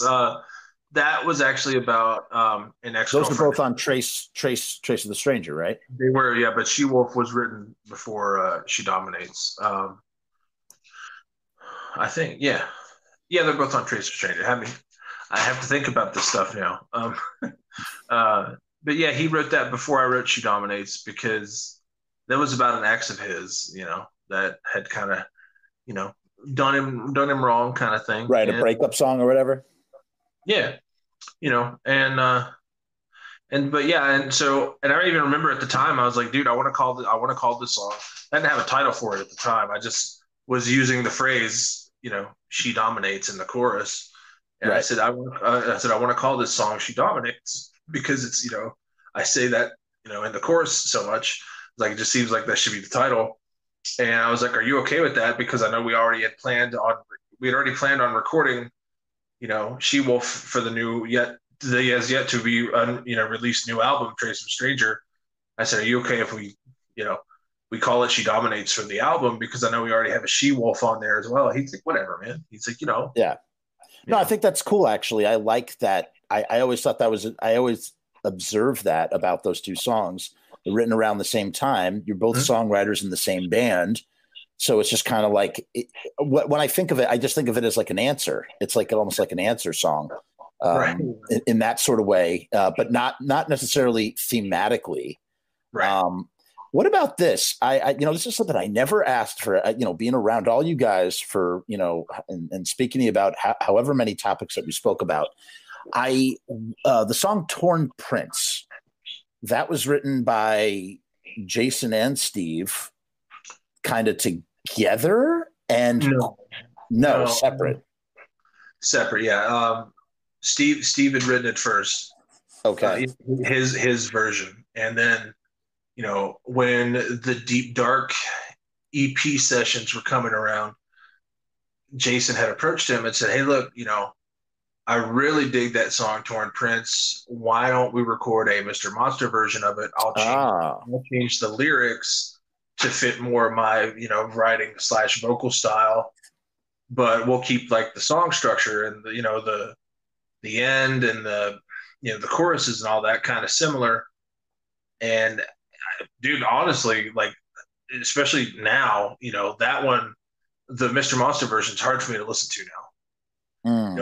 Given the lyrical content, right, of course, about a son dying, I can't do it. Like I can't get through it now. But yeah, that they I guess they kind of wrote it together, because I mean, our version was already written and done, and they got around to recording the Deep Dark EP, and that's when, I believe, again, if my timeline is wrong, Joe, help me out. And then it came time to them to start recording the Deep Dark EP, and I think Jason had, got in touch with Steve and was like, "Hey, why don't we do a Mr. Monster version of Torn Prince, because I really dig that song." Right. And I'd like to do like a, Mr. Monster spin on it kind of thing. And does Torn Prince come from 13 Ghosts? What's that? Torn Prince, is that, because when I heard the song Torn Prince and the lyrics and yada yada yada, I was reminded of, was it the inspiration comes from the 13 Ghosts remake, Torn Prince, Absolutely. right? Absolutely. Yeah, gotcha. Which makes sense for Jason. I mean, it makes sense with Jason. Just kind of like the whole everything, not just that. Not just because of, now, I just mean like, because just, I don't know, just the greaser sort of aspect and yada, yada, yada. I don't know. It makes sense. It was all about that, for me, that, character also stuck out in that remake, because I'm like, holy crap, that could be like, that looked like anybody like playing a Mr. Monster or anybody playing a Blink Kid or whatever. So, it's kind of cool. So I think that was definitely part of his inspiration for it, and that, and the fact that he just really wanted to write a, almost kind of like a 50s influenced song, but it almost is kind of like a, like a what's the word? Like leader of the pack kind of thing, right. Like so they have different lyrics. I did not realize that. So they do, each version does have different lyrics. Yes. Yeah. Huh. Did not know that. Yep, there are very subtle differences, mainly in the verses. A lot of the chorus lyrics or the bridge, at the bridge parts or whatever, or in the outro, were similar, not completely different, but very similar as far as their wording. And then, during the verses, Jason's lyrics are totally different to our version. When this is a kind of a heavy, complicated question, but I'm sure you can riff on this. Where for you, and again, we probably spoke about this years ago, where for you how does songwriting begin? Is it always the same? Does it start with a melody? Does it start with music? Does it start with lyrical content? And hold on, that's like a triple compound question here. And also, are you the type of songwriter, would you say you're the type of songwriter that really tries, there's some songwriters, and this kind of annoys me a little bit personally. There's some songwriters, I guess Fat Mike does it well. When Fat Mike like just writes about something, he's able to like pull a song from a topic and not the other way around. It's not like the song comes out and then Fat Mike makes the topic fit in the song. Fat Mike like wills these songs to come into existence because he's thinking about something and he expresses himself in song format. I don't think that's you. No, you're more. That's a very and I'm not hating on this approach when I say this either, but making a song out of a topic or what have you. Is very Randy Newman, Randy Newman-esque. Yeah, yeah, a little bit. Yeah, I mean, he's very he's very descriptive about. I was walking down the street and whatever. Yeah. I think, and I don't mean that as a diss toward Fat Mike or NoFX in any way. Fat Mike does it well. He does. He kind of expands upon that whole like, I'm going to talk about what's going on, but I'm gonna allegorize it a little bit, right? But or metamorphosize it a little bit. I don't know. Yeah. It gets metaphorical about it and stuff like that. So, a little different than Randy Newman. But no, for me, I will normally, if I don't have a melody or like a riff in mind, then I'll write lyrics. Sometimes I'll have a riff or a melody and whatever, but no lyrics. And so I'll write lyrics based upon the riff or the melody that I have in my head. And a lot of times, dude, I can't tell you how many times I've woken up at like 2 or 3 in the morning, and gone, holy crap, that's great. I need to go I need to write this down or document it somehow so I don't forget it when I wake up. Right. But yeah, a lot of times for me, man, it's especially now, I write music first and then I write lyrics, because I find that as I get older, lyrics don't come to me as easily anymore, and I think it's because it's not a matter of I've said all I've had to say or anything like that. It's just as you get older, your experiences change. Your how you speak changes, which affects how you write lyrics, and how you think changes, and how you feel changes about things. So for me now, it's more of a I work on a song structure most of the time, and then I'll go, okay, what kind of vocal melody can go here? What kind of lyrics are going to work here? For me, a lot of times it's the vibe of the song, like whether if it's heavy or like as far as like musically heavy, not emotionally, but if it's a heavier song, then those songs tend to be a little more simple lyrically, not as metaphorical, not as colorful language, not as poetic almost, I guess you'd say. But the more like melancholy songs that I write tend to have a little bit more lyrical substance to them. Than they're not just they're not so cut and dry. It's very simple language. Don't get me wrong. I don't write like William Shakespeare or Shakespeare or Chaucer or anything like that with my lyrics. Never have. But the main thing I try to do, especially with those more like melancholy, somber sounding songs, is I try to match the mood of what I feel like that song should be about or whatnot. So a lot of times, man, it's just, I start with a riff, and then I try to write a vocal melody, then I try to write lyrics, and then from there, I decide what the song, is going to be about. Or, as I'm writing lyrics, I'll decide, okay, this song is making me feel like this. So it's like, it's just based on a lot of feeling. It's I was about to say, the way you say feeling, it's I was going to say organic. It's a very organic process. And what's interesting, and here's my theory, especially around your particular songwriting method. And I was going to say, that's why I went there with the Fat Mike stuff, because I was like, I don't think this is that's how he goes about it. I do know guys like that. And like I said, I think it's a really forced way of writing a song. Now, mind you, for anybody who's watches this, I am not a musician. I cannot write any fucking songs. So fuck me, right? Because like I can't even carry a tune. But with that said, fucking guy. No, but what's interesting is I think, or my theory for you in particular is, or not even just you, just in general, I think that much like with meditation, like when you meditate often enough, you train your brain to sort of operate in a certain way, or, operate certain different wavelengths. And I think it's the same thing with songwriting and song construction, in the sense that, like, I would agree. like you get into a state of mind where, and I don't know if you believe in this. I believe in this to the nth degree.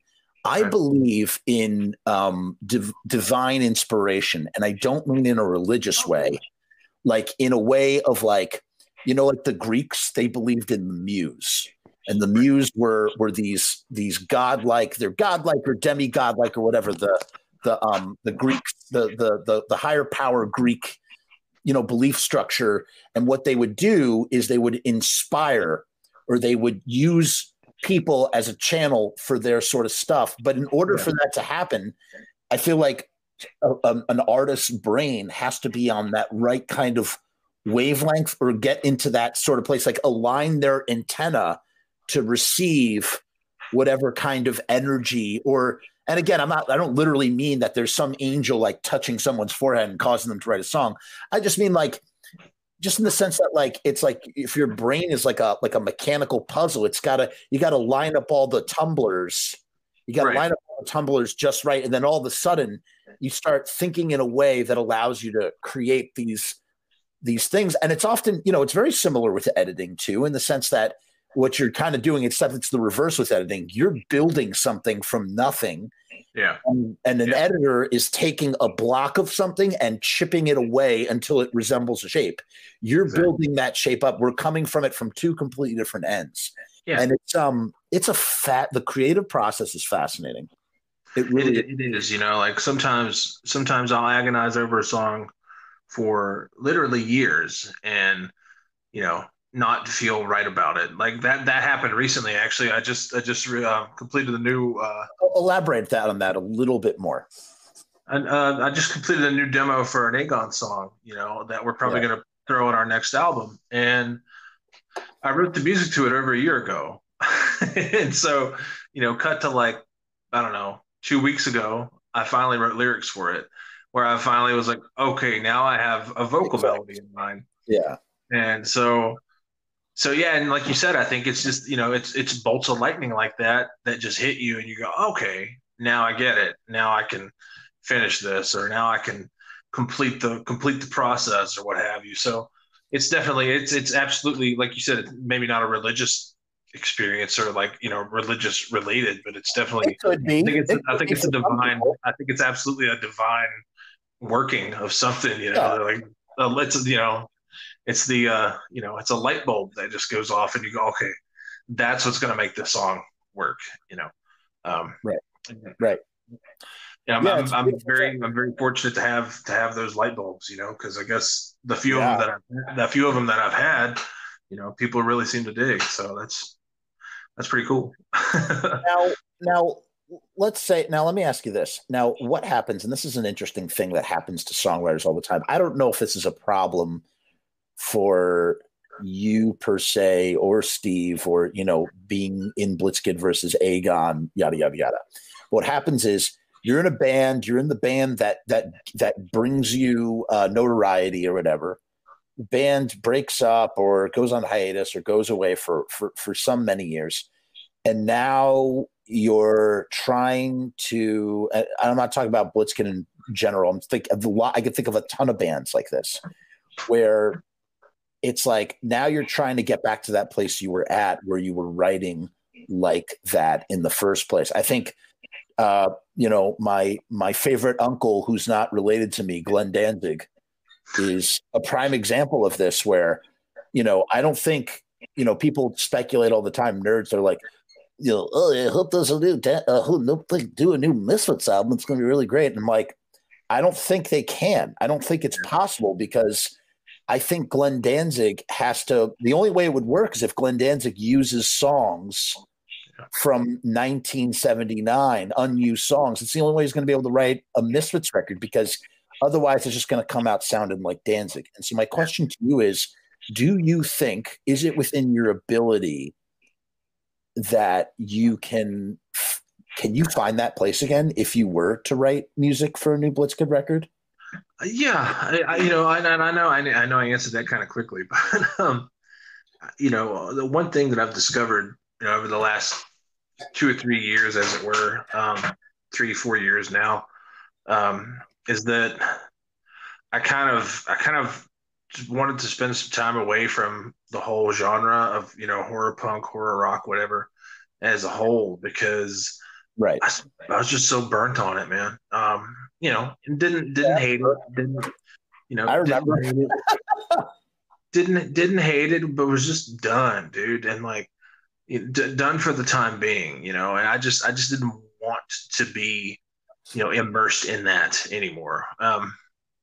And now that now that Blitzkid's back and I'm kind of re-immersing myself in that, I do think that it's going to be more difficult, to write songs for Blitzkid, for like, say, a Blitzkid album now versus, back when we're in the thick of it, when we're creative, when we're touring, when we're, looking at each other 24/7, and, the inspiration is there, and we have this, purpose. It's us against the world kind of thing. And, now we're older guys, and, we're just kind of like, we're settling down, and there's a comfort level in our lives now. We're both very happy where we're at. But I think at the same time, like, I'm still that 24-year-old dude, back in the day that, was ready to like try to take over the world with Blitzkid and stuff like that. And, and that's the other thing too that I think has changed is, it went from taking over the world to being, well, we've affected people, and that's way cooler than taking over the world, Right. And, right.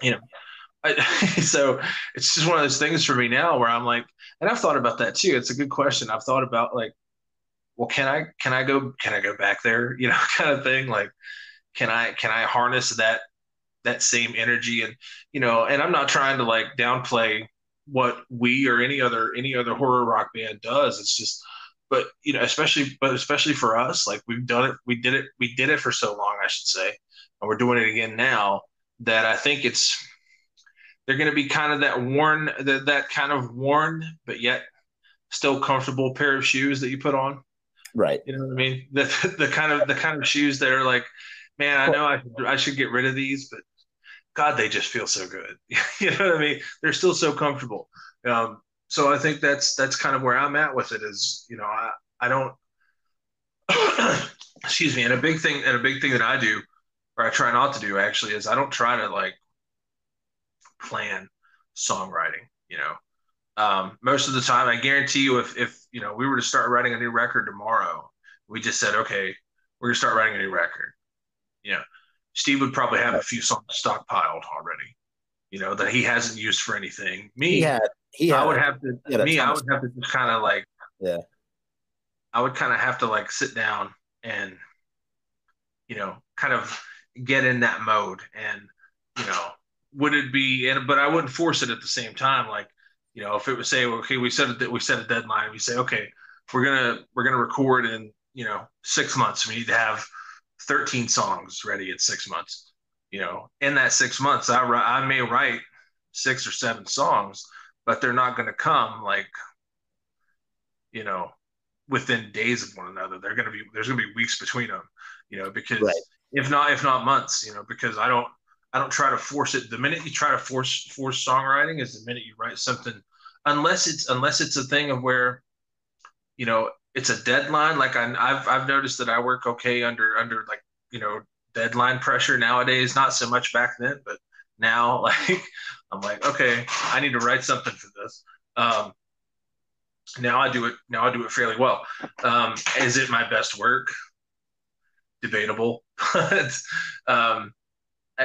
the biggest thing that being in a Gathering of None has also taught me, because we're, in a situation where we're remote, where, we're across 5 states, and it's just, sending each other files on, Google Drive or OneDrive or Dropbox or whatever. Yeah.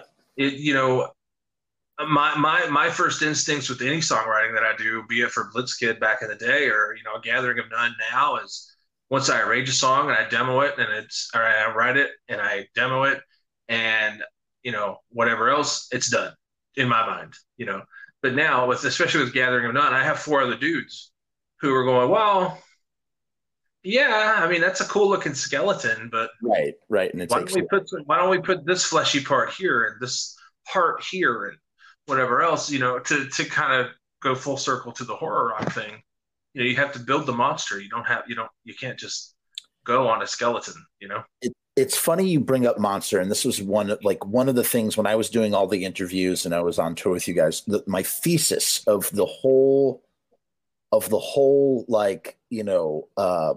trying to find the core of Blitzkid and what makes Blitzkid, in addition to you guys being so accessible to the people, the fans and your audience and the people that you'd visit from town to town.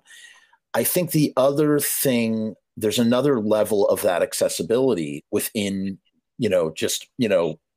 kissing babies and shaking hands and whatnot. Right. And it is this concept of Beauty and the Beast.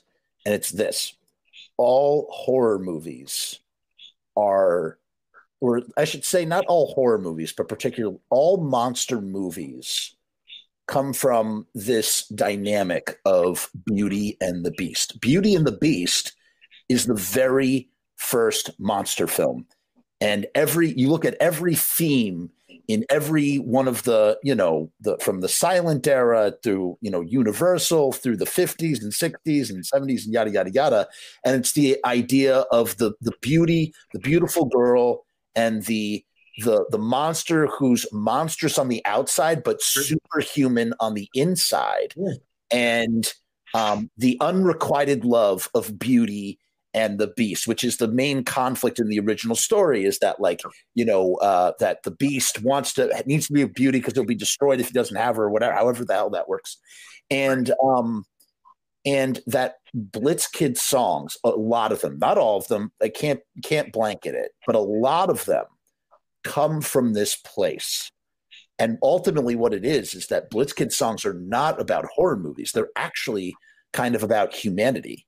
Yeah. And they're about human feelings wrapped up in monstrous appearances. Yeah. And so in that way, that's why I do feel very confident that if you were to write Blitzkid songs today, because I think you still write that way, right? So it's just like you would, it's not as centric as Blitzkid lyrics are, and not that, even the last couple of records that we did, those weren't very, boo, spooky horror, wretched lyrics either. Those were very, like you said, deal with a lot of human emotions and stuff like that. Just kind of, metaphorical, the awakening, scenery and stuff like that. Yep. I feel like both of us do that so well that it's not going to be, if we do decide, hey, we're going to do a new record or whatnot, I think it's going to be a situation where we kind of already have our MO, and it's what we do in our other projects as well. It's just we kind of have to go back to the Blitzkid headspace instead of the Rubbing Midnight headspace or the Gathering of None headspace. And yeah, man, I think it'll be fine. 5 Stars Below is one of the saddest love songs I've ever heard. Yeah, and that's absolutely what that song is. One of my that's one of my favorite Blitzkid songs. That's a great Blitzkid track. It just but that perfectly personifies what I was just talking about, the theme of all that sort of stuff. You're good, man. I just started rapping. I was say TB decided he was going to follow clothes, and he needs his privacy, folks. We want to give him his privacy in order to. But yeah, you sort of see that, kind of see that in songs like that, and but I think that also is what gives you guys such the lasting power that you had. So I agree. I would all, and again, it's like you said, about the sound bites and stuff earlier, but I've often said that, from way back in the day, people have asked that question about our stuff a lot, how do you wrap it up so neatly within the framework of, making it about humanity, but still having that horror theme and scenery and imagery. And I've always said to people, well, humanity breeds way better monsters than any, movie studio. Of course. So, that's the real scary shit, real life, It's true, man. It is. I think that's ridiculously true. And I think that's why so it's a combination of these things that lead to, that allow a band like Blitzkid to be as successful as it has. Now, you guys came back. You kind of very casual about it at first. You got to do me a favor though. You got to tilt your camera back. It was bothering me. Just an aesthetic thing that was bothering me to no end. When you're better. Yeah, that's better. Thank you. It was bothering my OCD. No problem. Man, so COVID has totally thrown a monkey wrench at you guys. It's like crazy, absolutely crazy. Do you think? My prediction is that things will be back to normal mid 2022. What do you think? I don't think we're touring this year at all. Yeah, unfortunately, because that's going to be the third postponement. But my smart money is on no. I don't even. Everybody, in the fall it'll be fine. I don't think so. I don't think so. It's a transitional year for all this stuff. It is, yeah, for sure. So it's not going to, that's okay. It's not, it's definitely not going to, I don't think it's going to last in that kind of way. Let me ask you this question. It's funny. Joe was talking with Loki about backstage at Russia. What are you drinking there? What you got there? This is a Polar. This is one of the the lemonades. Yeah, raspberry pink lemonade Polar. Yeah, gorgeous. I love that stuff, man. They have the lime coconut variety that is phenomenal. I'll drink any seltzer too. I'm a seltzer head, man. It don't matter. I'll drink LaCroix. I like bubbly. I like Polar's probably my favorite, but I'll drink any old seltzer. As long as it's not just plain seltzer. Plain seltzer is just so boring, so vanilla. But as you found out, that's water in Europe a lot of times. Oh yeah. Speaking of Europe, now we went to Russia. When I went to Russia with you guys, that was also your first time in Russia. Yep. And that was a very tense time for us at that moment because we weren't sure if we were going to get in okay because we looked like a touring rock band, or with entourage, and it was a very tense at that border. We didn't know what to expect. It was totally fine. Yeah. But at the time, the energy was tense because we didn't know if they were going to, they're very strict. You need a special visa just to get into Russia. Yes. Yeah. Yes. Which I did not get until the literal 11th hour. Right. Yeah, it was crazy, man. It was a crazy situation. But you know what? The trip went very smooth. That leg of the trip went very smooth. It ended up being very easy. You guys did the show. And, it was funny. And it's amazing how you instantaneously forget about something until you see it on video. Joe was like, yeah, there's some behind the scenes footage. It was one of those kids in the backstage green room that was filming you. Yep. And I completely forgot about our inside joke. We did a guy that talks that. We did the British rock guy who's been around the block a time or two, and he's seen a lot of touring, and he's been on the road a lot, and he's just a fucking wanker, and he's just so rock and roll. He's been on the road so much, and just had tons of ladies and tons of birds. Yeah. He's seen the road, and I was cracking up. Not to cut you off, but the impetus for my version of that character was the dude from Wayne's World 2. That's exactly who it was. It was the roadie who separates the M&Ms like the Van Halen thing. Exactly. He was, absolutely. And which is, by the way, I've been dying to rewatch that movie in general. And now that's just another reason to sort of steep myself in but what was the name of the band? You said it in the comments on the YouTube. I don't even remember. I don't remember that. I'll have to go check it. But I've seen that footage. It's funny. Yeah, it's hilarious because and it's just like one of those things, like, it's amazing how, speaking of like, in the same breath as divine inspiration, I also feel like there's a place where memories are just sitting. And then the moment it's like people, when you haven't seen someone in forever and they're completely out of sight, out of mind. And then the moment you see them instantaneously, it's like your brain, like synapses just explode like a patch of grass on a front lawn. Like everything grows really quickly. And all of a sudden you're right back to that point in time. Right. You're struck with, oh my God, that was the thing. And that was a moment for me where I was like, oh my God, we did that all through, Europe. And I don't know if we did it in America. I think we just did it in Europe. And I think so because we had started talking, about how like we should do like a grizzled, roadie rock and roll soldier guy while we're over in Europe, Right. Yeah. And so we were doing that, and that was a lot of fun. You guys played a great show that night in Russia. Awesome. It was a tour de force set, and we were stuck. What I'm thinking about right now is what Joe said. I was hearing everything from Joe's point of view, right? Which was, I think you and I shared a room. They were in another room, I remember being locked down in the hotel. We couldn't leave at night.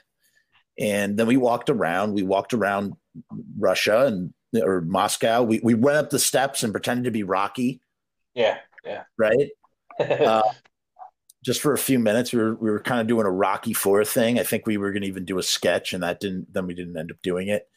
And we ate at McDonald's right in Red Square. And bought some hats. Right. The hats. And they said, don't drink the street vodka because it will kill you. Yeah. I was like, I'm not drinking any vodka, but I'm definitely not going to drink the street vodka in particular. So no, I'm not. The easy choice for me. It was a very cool, street vodka, got it.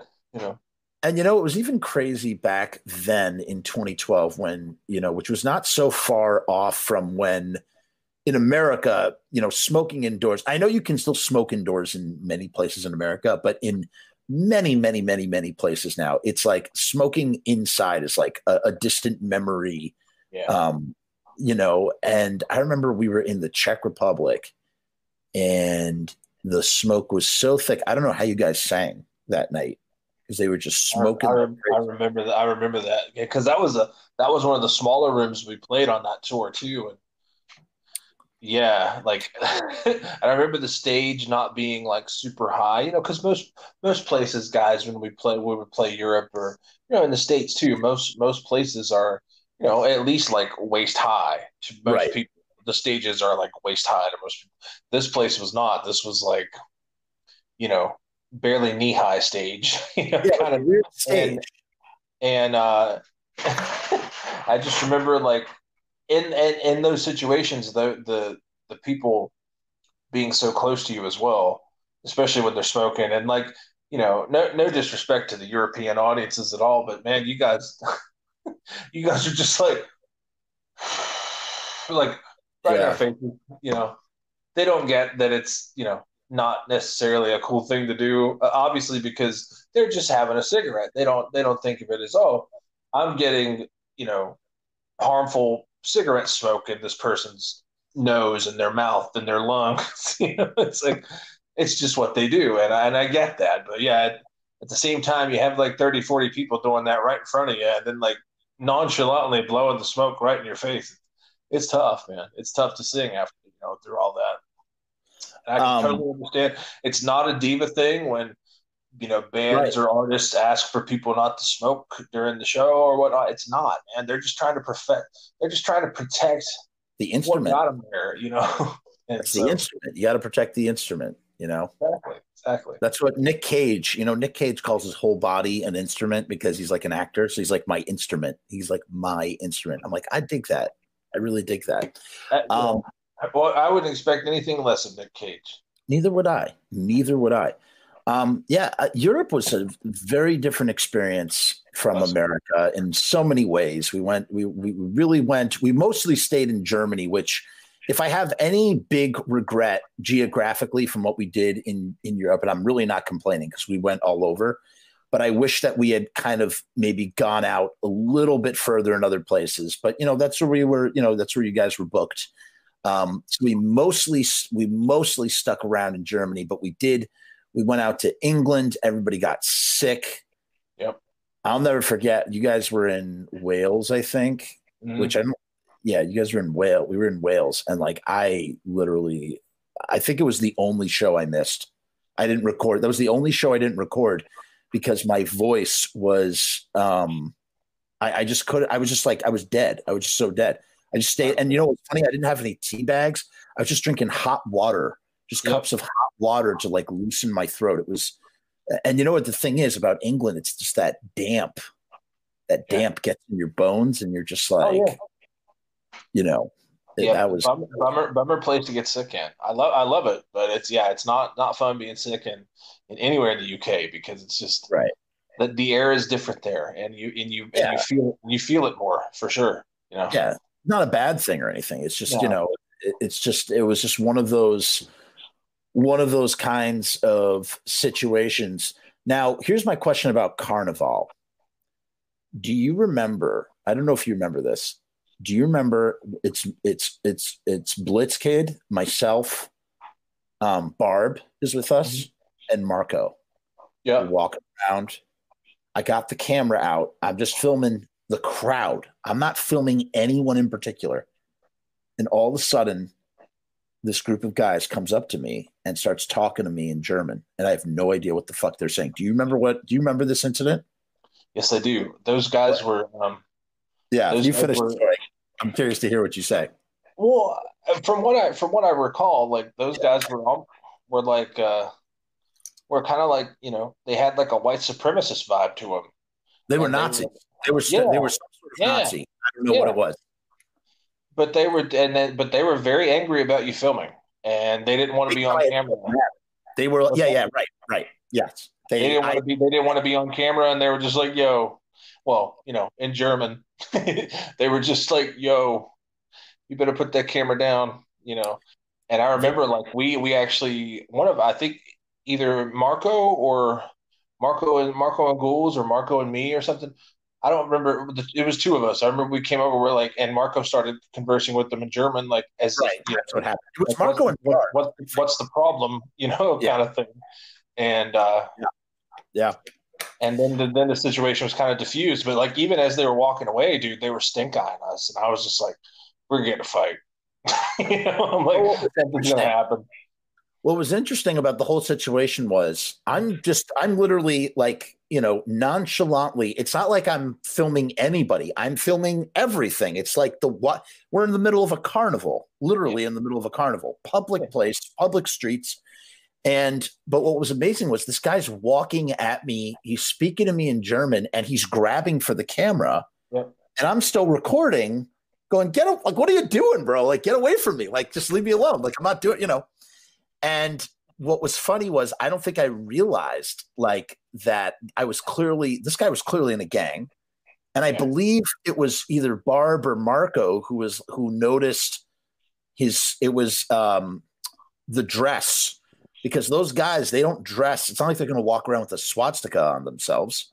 They just wear, if you wear a certain color of Adidas track pants, that kind of thing. Yeah. Or if you have white stripe outside. Yeah, like the Fred Perry shirts over here, whatever. Right.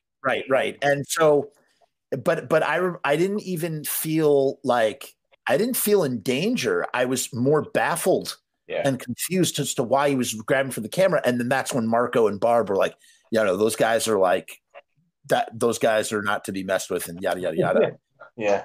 And you know what's funny? I still have video of them. Like they were on video because they rushed at me before they were just part of the scenery.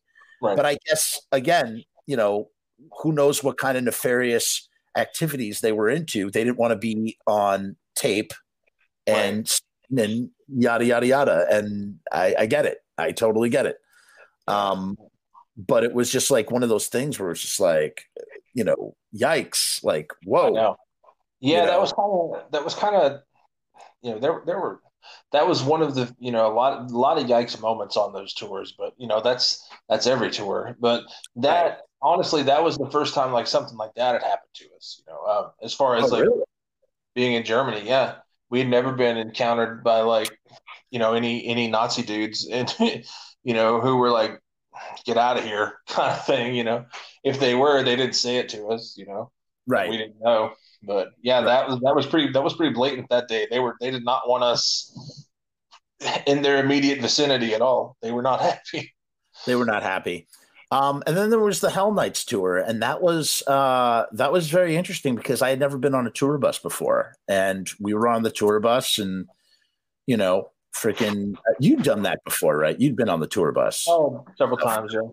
Yeah, several times. Well, when we did that particular Hell Nights tour, that was the 18th time we'd been to Europe. Right. So yeah, been on the tour buses quite a few times over there. I don't like them.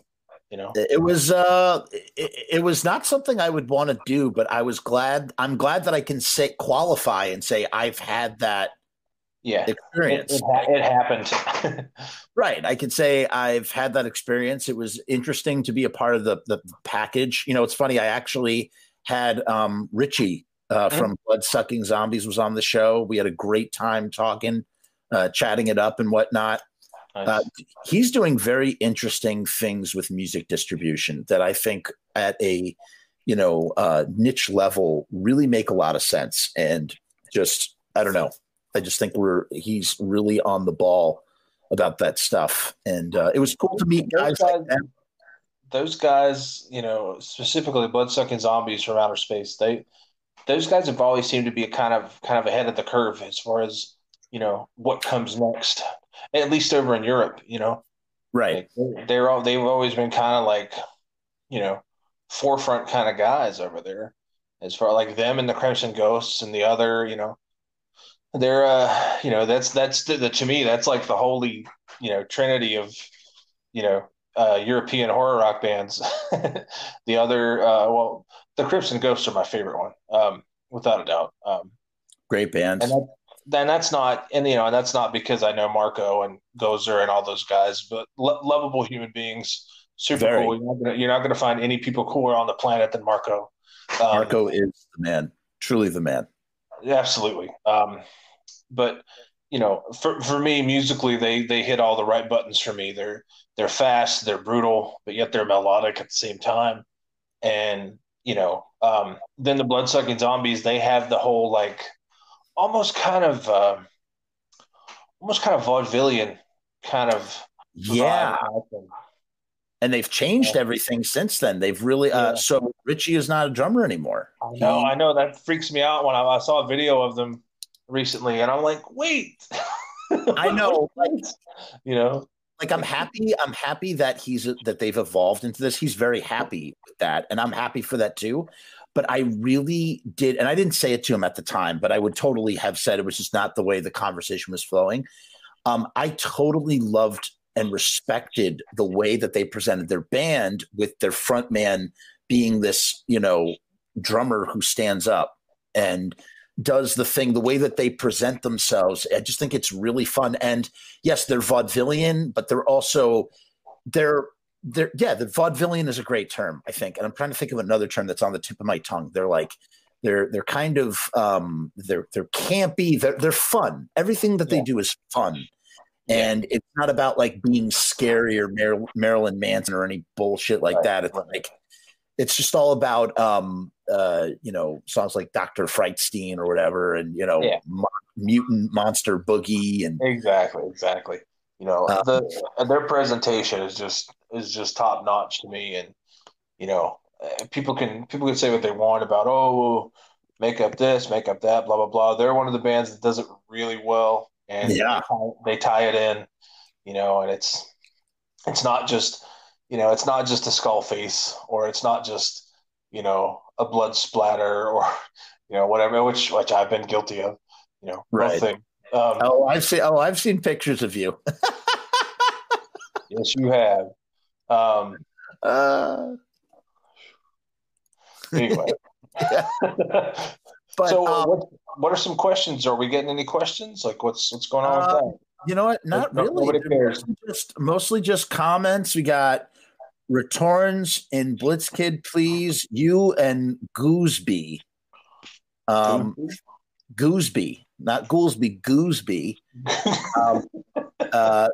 Nordeste Death from Brazil. Thank you, Nordeste Death. Very nice to see you. And he says, I remember Mary and Storm, My Cry Fall. And I got to tell you, I think that's beautiful, man. I love the way that this gentleman is using the English language. It comes off as poetry. It's like beautiful poetry, man. I love it. And that's but on the flip side too, and thank you, kind sir from Brazil. We appreciate and we love you too. More than you know. Dude, okay, so to put it into perspective, especially with everything that's going on in the world right now, and if you'll allow me this, moment here, and I got to wrap this up soon because my phone is dying. But yeah, we're landing this airplane. Don't worry, I have to wake up in the morning for the kids. but no, literally, especially with everything that's going on in the world right now, seriously, guys, from the bottom of my heart, speaking for myself, but I know Goolsby would echo this as well.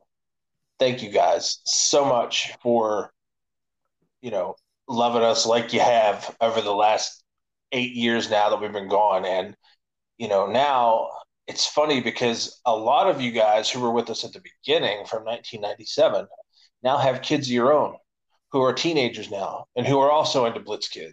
So thank you guys so much, man, because the biggest indicator for me is, some other factors in as well, but I have been able to make my living off of Blitzkid for 2020 and into 2021, so I've never been able to do that in my life with music. So thank you guys, because it shows me that, we did something cool that a lot of people really liked, and you're glad we're back, and we're glad to be back. So I appreciate it. That's wonderful. And I really do hope that it's awesome, dude. I do hope that you guys can salvage your situation with everything. And, I really wouldn't, man, it's just a shitty situation for all parties, for everybody, it sucks. It is, not just us. It's crappy for every band, Yeah. Because that's what I mean. Yeah. Every band, not even just the band, not even the bands that do it for a living, but just the bands, just the guys who love music, the guys and girls who love music, who just want to go play shows, the guys and girls who just want to go see shows. It's right. It sucks, man. And I know, I know down here by me, there have been some local shows and whatnot, but man, I'm not risking it right now, dude. As much as it sucks not to be there, I'm not risking it, dude. And because I would much rather be able to be healthy and have full lung capacity whenever we are able to tour than to not be able to tour and, because I'm dead, right. From COVID. Right. It's not worth it. No show is actually worth that, that kind of risk. And it's funny, early on last year when everything first started happening around the, mid-March, whatever, we were still slated to go on tour because at the time, it wasn't as serious a situation as it became. Well, you can't just turn on a dime with a tour. Right. A tour is a gigantuan thing that needs to be steered. You gotta, take a lot of calculations into play before you make such a shift. So, I mean, that's understandable, Yeah, absolutely. And, we were still planning on going, right? Right. And, I was kind of well, I'd rather die with my boots on, kind of attitude about it. But Right. then like cases started ramping up, stuff started shutting down all over the U.S., and then our booking agency got in touch with us, Dan, and is like, hey, not happening, dudes. So we're just like, all right, that sucks, but hopefully we'll be able to, Live to get fight back to another it. day. So we were like, okay, we'll just reschedule it for October, November, thinking, okay, well, everything's going to be hopefully over by then. As we Right. all know, that's not how it worked. So, Nope. here we are now. So the plan for now is to go out April, May, which is in, what, month and a half. I don't Oh see my that God. happening either. Really? Wait, you're supposed to go out in April, May? Yeah, I Holy don't see that shit. happening. No, probably not. I'm sorry to say, probably not. Let me ask you this. We're going to wrap it up. First of all,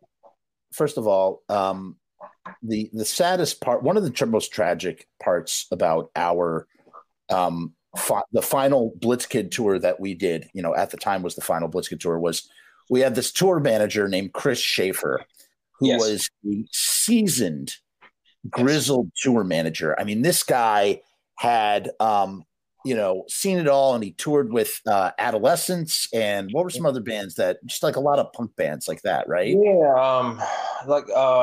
What are the guys? I forget their name now, but they were a band. They were a band called Schlep Rock, and he had tour managed for them. I think he had done a couple tours for the Damned. Damn, right. Yeah, just a bunch of stuff. Yeah. Seasoned Far from finished. Right. All those dudes. He also had the first Eric Cartman tattoo, as far as anyone knows. Yeah. And he explained the story in very abbreviated. The story is, because if we don't tell the story, then no one's going to know the story, because who would know from a dead man's tale that Chris saw the original videotape back in '92 before it was even on the air, and got this Eric Cartman tattoo, and had come to the conclusion without a doubt that he was the first one to have an Eric Cartman tattoo, which I thought was pretty remarkable. An expat who really, really put his money where his mouth is. You hear it all the time. I'm going to leave the country. I'm going to leave the country because of politics. He really did. As soon as Bush became president, he was like that, sort of like a radical punk rock kind of guy who was just like, I'm fucking out of here, and moved. Took off, man. Took off. He stuck by his guns, and he lived in, he was an expat who was a tour manager and just made his living that way. Knew a lot of stuff and would regale us with history tales in the van. But here's the most interesting part, and it's fitting for the end of our conversation as we relived our Blitzkid excursion. He told me, I don't know if he ever told you this, but he told me that he had a tattoo on his arm, and it was a Grim Reaper. And the Grim Reaper, it said, he got it. It was to symbolize every time a tour would finish, because much like you, Tracy, and much like, your constituents, he too was a road dog, pirate who lived for the road, and lived on the road, or lived and died by the road, and his wares and whatnot. And he had gotten this tattoo of the Grim Reaper with tours over, to commemorate the idea that this beautiful, almost, secular religious experience, because it wasn't actually religious. So that's why I say it's secular, but it was like a very spiritual sort of like experience, or like meaningful is the right word. It was a meaningful experience for the tour to be over. And what he didn't know, and what we didn't know, what nobody knew, was that at the end of as he's explaining this to me on the final Blitzkid show, was that in fact would be his very last show. The tour really was over. He died. He tragically died. I believe it was carbon monoxide poisoning in his apartment in Prague, something like that. He had a fiance, and that was the end of Chris. But Chris's essence does live on in a variety of ways. For that, I'm grateful. And he was just a really nice guy, and really cool, man. Like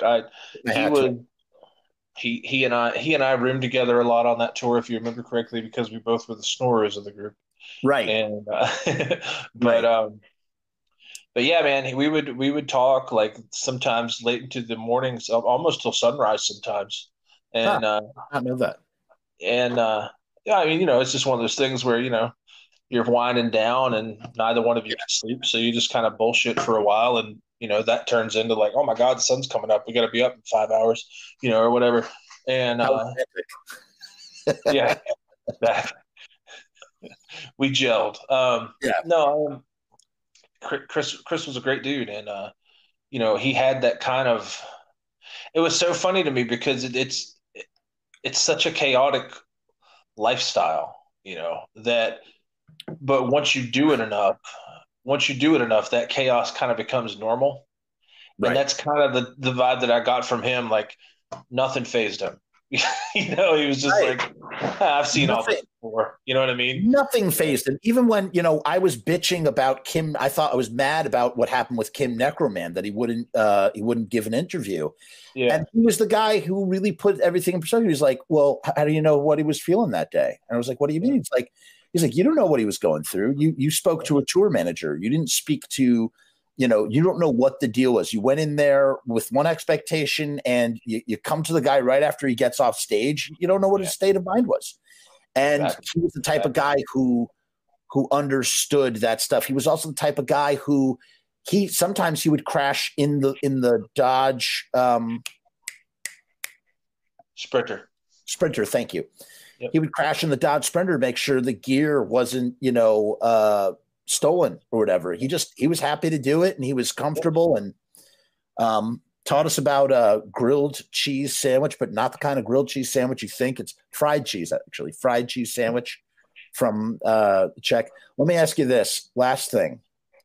Do you remember what happened at the final meal before the last show in Dusseldorf? At the final meal? Yeah, we were at that restaurant. We're at dinner.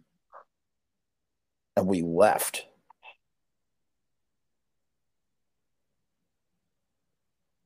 I'm drawing a blank, man. What happened? Something with it had something to do with the bathroom, I think. I don't know. The waiter was being snooty with us, and so we just abruptly left. We got up and we left because the waiter was being snooty and the bathroom was not functioning properly, and that was that. And that was the end. Yeah, it was a crazy situation. I don't remember that at all. Wow. Yeah. Really somber. Normally when people talk with me about stuff like, I remember this, and if I don't, like if they start talking about it, it'll jog something, and I'm like, oh, okay. Yeah. That I don't recall at all. Yeah. It was I don't know, it was an interesting situation, but yeah. Even, no, you know what? Even the one thing I do remember about that is that even then, like Chris was like almost polite to the guy. Was just like, okay, well, we're just gonna leave. Thank you. Was kind of pissed off, but you could hear it in his voice, but was still like just polite, and was like really upset, but at the same time was just like, okay, well, we're just gonna leave. Thanks. And or something similar to that effect. But yeah, I do remember him being like, sounding like you could hear it in his voice that he was angry, but he was like still like being super polite, and like again, just he was just like, oh, we get outside, and if I recall correctly, I think he was just like, we were all like pissed off because we're hungry and tired, and he's just like, well, we'll just find somewhere else to go. No, but not a big deal. We're all scowling, and, one other memory. I remember when, I don't know did you have a show in particular that was your highlight of that European tour? Because it might be different than what the highlight was for me in terms of like the best show. I think as far as crowd reaction, I would have to say Russia was awesome. Right. But Leipzig was great too. I was going to say Leipzig. I think Leipzig was, I think it was the best shot show besides the Ghouls Night Out show. And I think it was one of the biggest shows. I mean, and I remember the crowd being truly nuts. And it's not just because I've seen it on video so many times, but like, I just remember it being that was a really, really good show. You guys brought it that night, truly. We did, and the thing is like, I know people have got that on, DVD and stuff now, Yeah. or, and they can watch it on YouTube and stuff now as well. But like, what they don't realize, dude, is I was fighting a cold during that show. I was starting to get sick. You mentioned that. Yeah. Yeah. I was starting to get sick that day. And, cause my voice is not, what it normally is on that performance. And, cause you notice on a couple of songs where I normally go high, I would just kind of go lower. As far as like the vocal patterns and stuff like that. And that was just kind of like a preservation kind of thing. Like, well, I don't want to blow it out because we're going to show tomorrow, And, but yeah, as far as like the energy and stuff, I think those two shows are pretty much equal in my mind as far as like Russia and Leipzig. But I think Leipzig. Now, what about Ghouls Night Out into there? Out of all the shows, if it was 55 shows, do you think Ghouls Night Out was the single best show in the whole thing, or would you still say Russia tops that? I would say Leipzig at least tops Ghouls Night Out because I'll tell you why. Because it was so fucking hot on stage. I just felt like we weren't performing like, to the best of our abilities because we're all just like, Jesus Christ. Like, I remember at one point, like, I forget what song it was, but, we're in one of our little, like, jam moments where, like, Ghouls and I, like, turn to face one another and we're just kind of, like, playing off of one another, like, yeah, rock and roll, or whatever. Yes. But, like, but instead of, like, doing that, like, he's got his towel on his head at this point, because he's so freaking hot. Yeah, and I just remember because you can probably see it on in that footage or whatever. And I know some of that's on YouTube now too, but not from the stuff that we shot, but I know other people would film some stuff. But I just remember him like looking at me like I turn around and like I've got sweat just raining off of me, and he just looks at me, dude, during this little like quote unquote rock out moment between the two of us, and he just looks at me and he goes, "Dude, I'm fucking dying right now." Yeah, but I was like, I know. You want to know something? But that show had Jason. You guys did Frankenstein, and that was really nice. That was cool. And I think that's the best Nosferatu on the entire both tours. I mean, that Nosferatu was killer. I mean, really. Who did we have play bass on that? Was that Jason? Jason played bass on it, right? Jason played bass. And there was like a circle pit, but it was like a skanking circle pit. yeah. And Goolsby probably thanks in part to Ed Monahan. And Goolsby's out of breath, but he still musters the energy to go, throwing it like a baseball, like he kind of looked like in that moment was the guy from the Bouncing Souls does that a lot. He does the swinging thing with it. I really like that. That's like a cool swagger that Greg does from the Bouncing Souls. But. Yeah, exactly. I think those three shows probably on that tour were pretty good. I like it. And honestly, like the Cologne show was good too, because that was that. Little did we know, much like with Chris Schaefer passing away after that tour. Little did we know that would be the last time we were going to play the Cologne Underground. Oh, the Halloween show. Yes. Yeah. It's because it's no longer there. Right. It's sad. Torn down, man. Like so many of our great venues all over, not just the country but the world. That's like that to me was like the CBGBs of the capital city of Germany. That was the punk rock. That was the punk rock club, Right. You just put that in perspective. And even though it wasn't the best moment of the tour, I loved when we were in England and you're doing that goth festival with Alien Sex Fiend, and you guys just got such a kick out of them. Not in like a ragging on them kind of way. No. Like it was just so funny because you're like, that's it. That's what they do? Bah, bah, bah, bah, bah, bah, bah. Well, that particular song, and it's probably, forgive me, It's like goth fans everywhere. I forgive me, like that's probably one of their biggest hits, and I don't know it. I'm not familiar with it, but literally. Yeah, but literally, like that, the song was just literally like fucking 20 minutes of with the electronic drums, and then the guy just going like every couple of seconds. Out in trash, he's like, there's like a trash can that's turned over. He's like a cat, like digging through the trash. Like, it's just like, what the fuck is going on right now?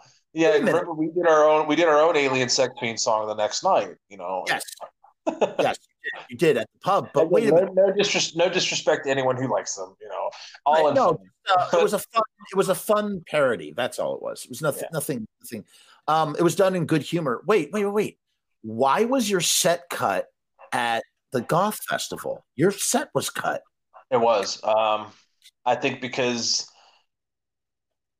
somebody ran long before us. Oh. And so, and we went on right before Alien Sex Fiend, right? Yeah, you were direct support for Alien Sex Fiend. That's right. Yeah. So because they headlined the night we played, and I think somebody ran long before us, so we had to cut our set short. So we literally played for like maybe 25 minutes, where we're supposed to get like 40, and. Yeah, it might have even been shorter than that because I remember like they were like, you got 2 more songs. Like, what? Like we just started playing. Like, like you were like, you may be right. I think we might have only gotten like maybe 10 or 11 songs out of that entire set. So it was the shortest set by far, but it was fun. And it was fun going to the Abbey, that Abbey, and we got fish and chips, and there was a quaint little town, Whitby, and good times. Whitby was cool, man. I'd like to go back there. That was a cool town. Listen, let's wrap this up. We've reached 2 hours and 30 minutes. I like to round my shows off at exact pinpoints, so let's put a pin in it. But listen, anytime you want to come back, anytime we do those bullshit sessions where we have a bunch of the guys on, you should, anytime you see that. Feel free to jump in the shit show because we just have we had such a good time doing that. It was great to see you and chat with you. Catch up with you guys. Absolutely, man. Absolutely. I appreciate it, and we'll do it again. And next time we'll spin more yarns and wrestling, dude. I was like, I wanted to ask Tracy about wrestling because I don't understand wrestling at all. Like I just don't get it. I don't fucking. I'll break that down for you next time. Next time we'll talk about wrestling. That could be another 2.5 hour conversation. Oh yeah, I know. But it's funny. All you fucking guys and you're wrestling, and I just don't understand. But again, for another day. Listen, thank you everybody so much for tuning in. Like, subscribe, share, leave a comment. Keep your eyes peeled for some gathering of none. Maybe some new batches of hot sauce in the distant future. Or check out, the merch and whatnot, and keep your eye peeled. Bigcartel.com, Gathering of None, Bandcamp.com, Bandcamp.com. So those are the plugs. And make sure that if Blitzkid comes to your town, go see Blitzkid. Go, you'll have a great time. It's a good time at a Blitzkid show. I can attest to that. So come see Blitzkid and let me know that you are not cool with me making fun of Alien Sex Fiend. Yes, or get up on stage when Tracy starts singing She Dominates and just pull out a big whip.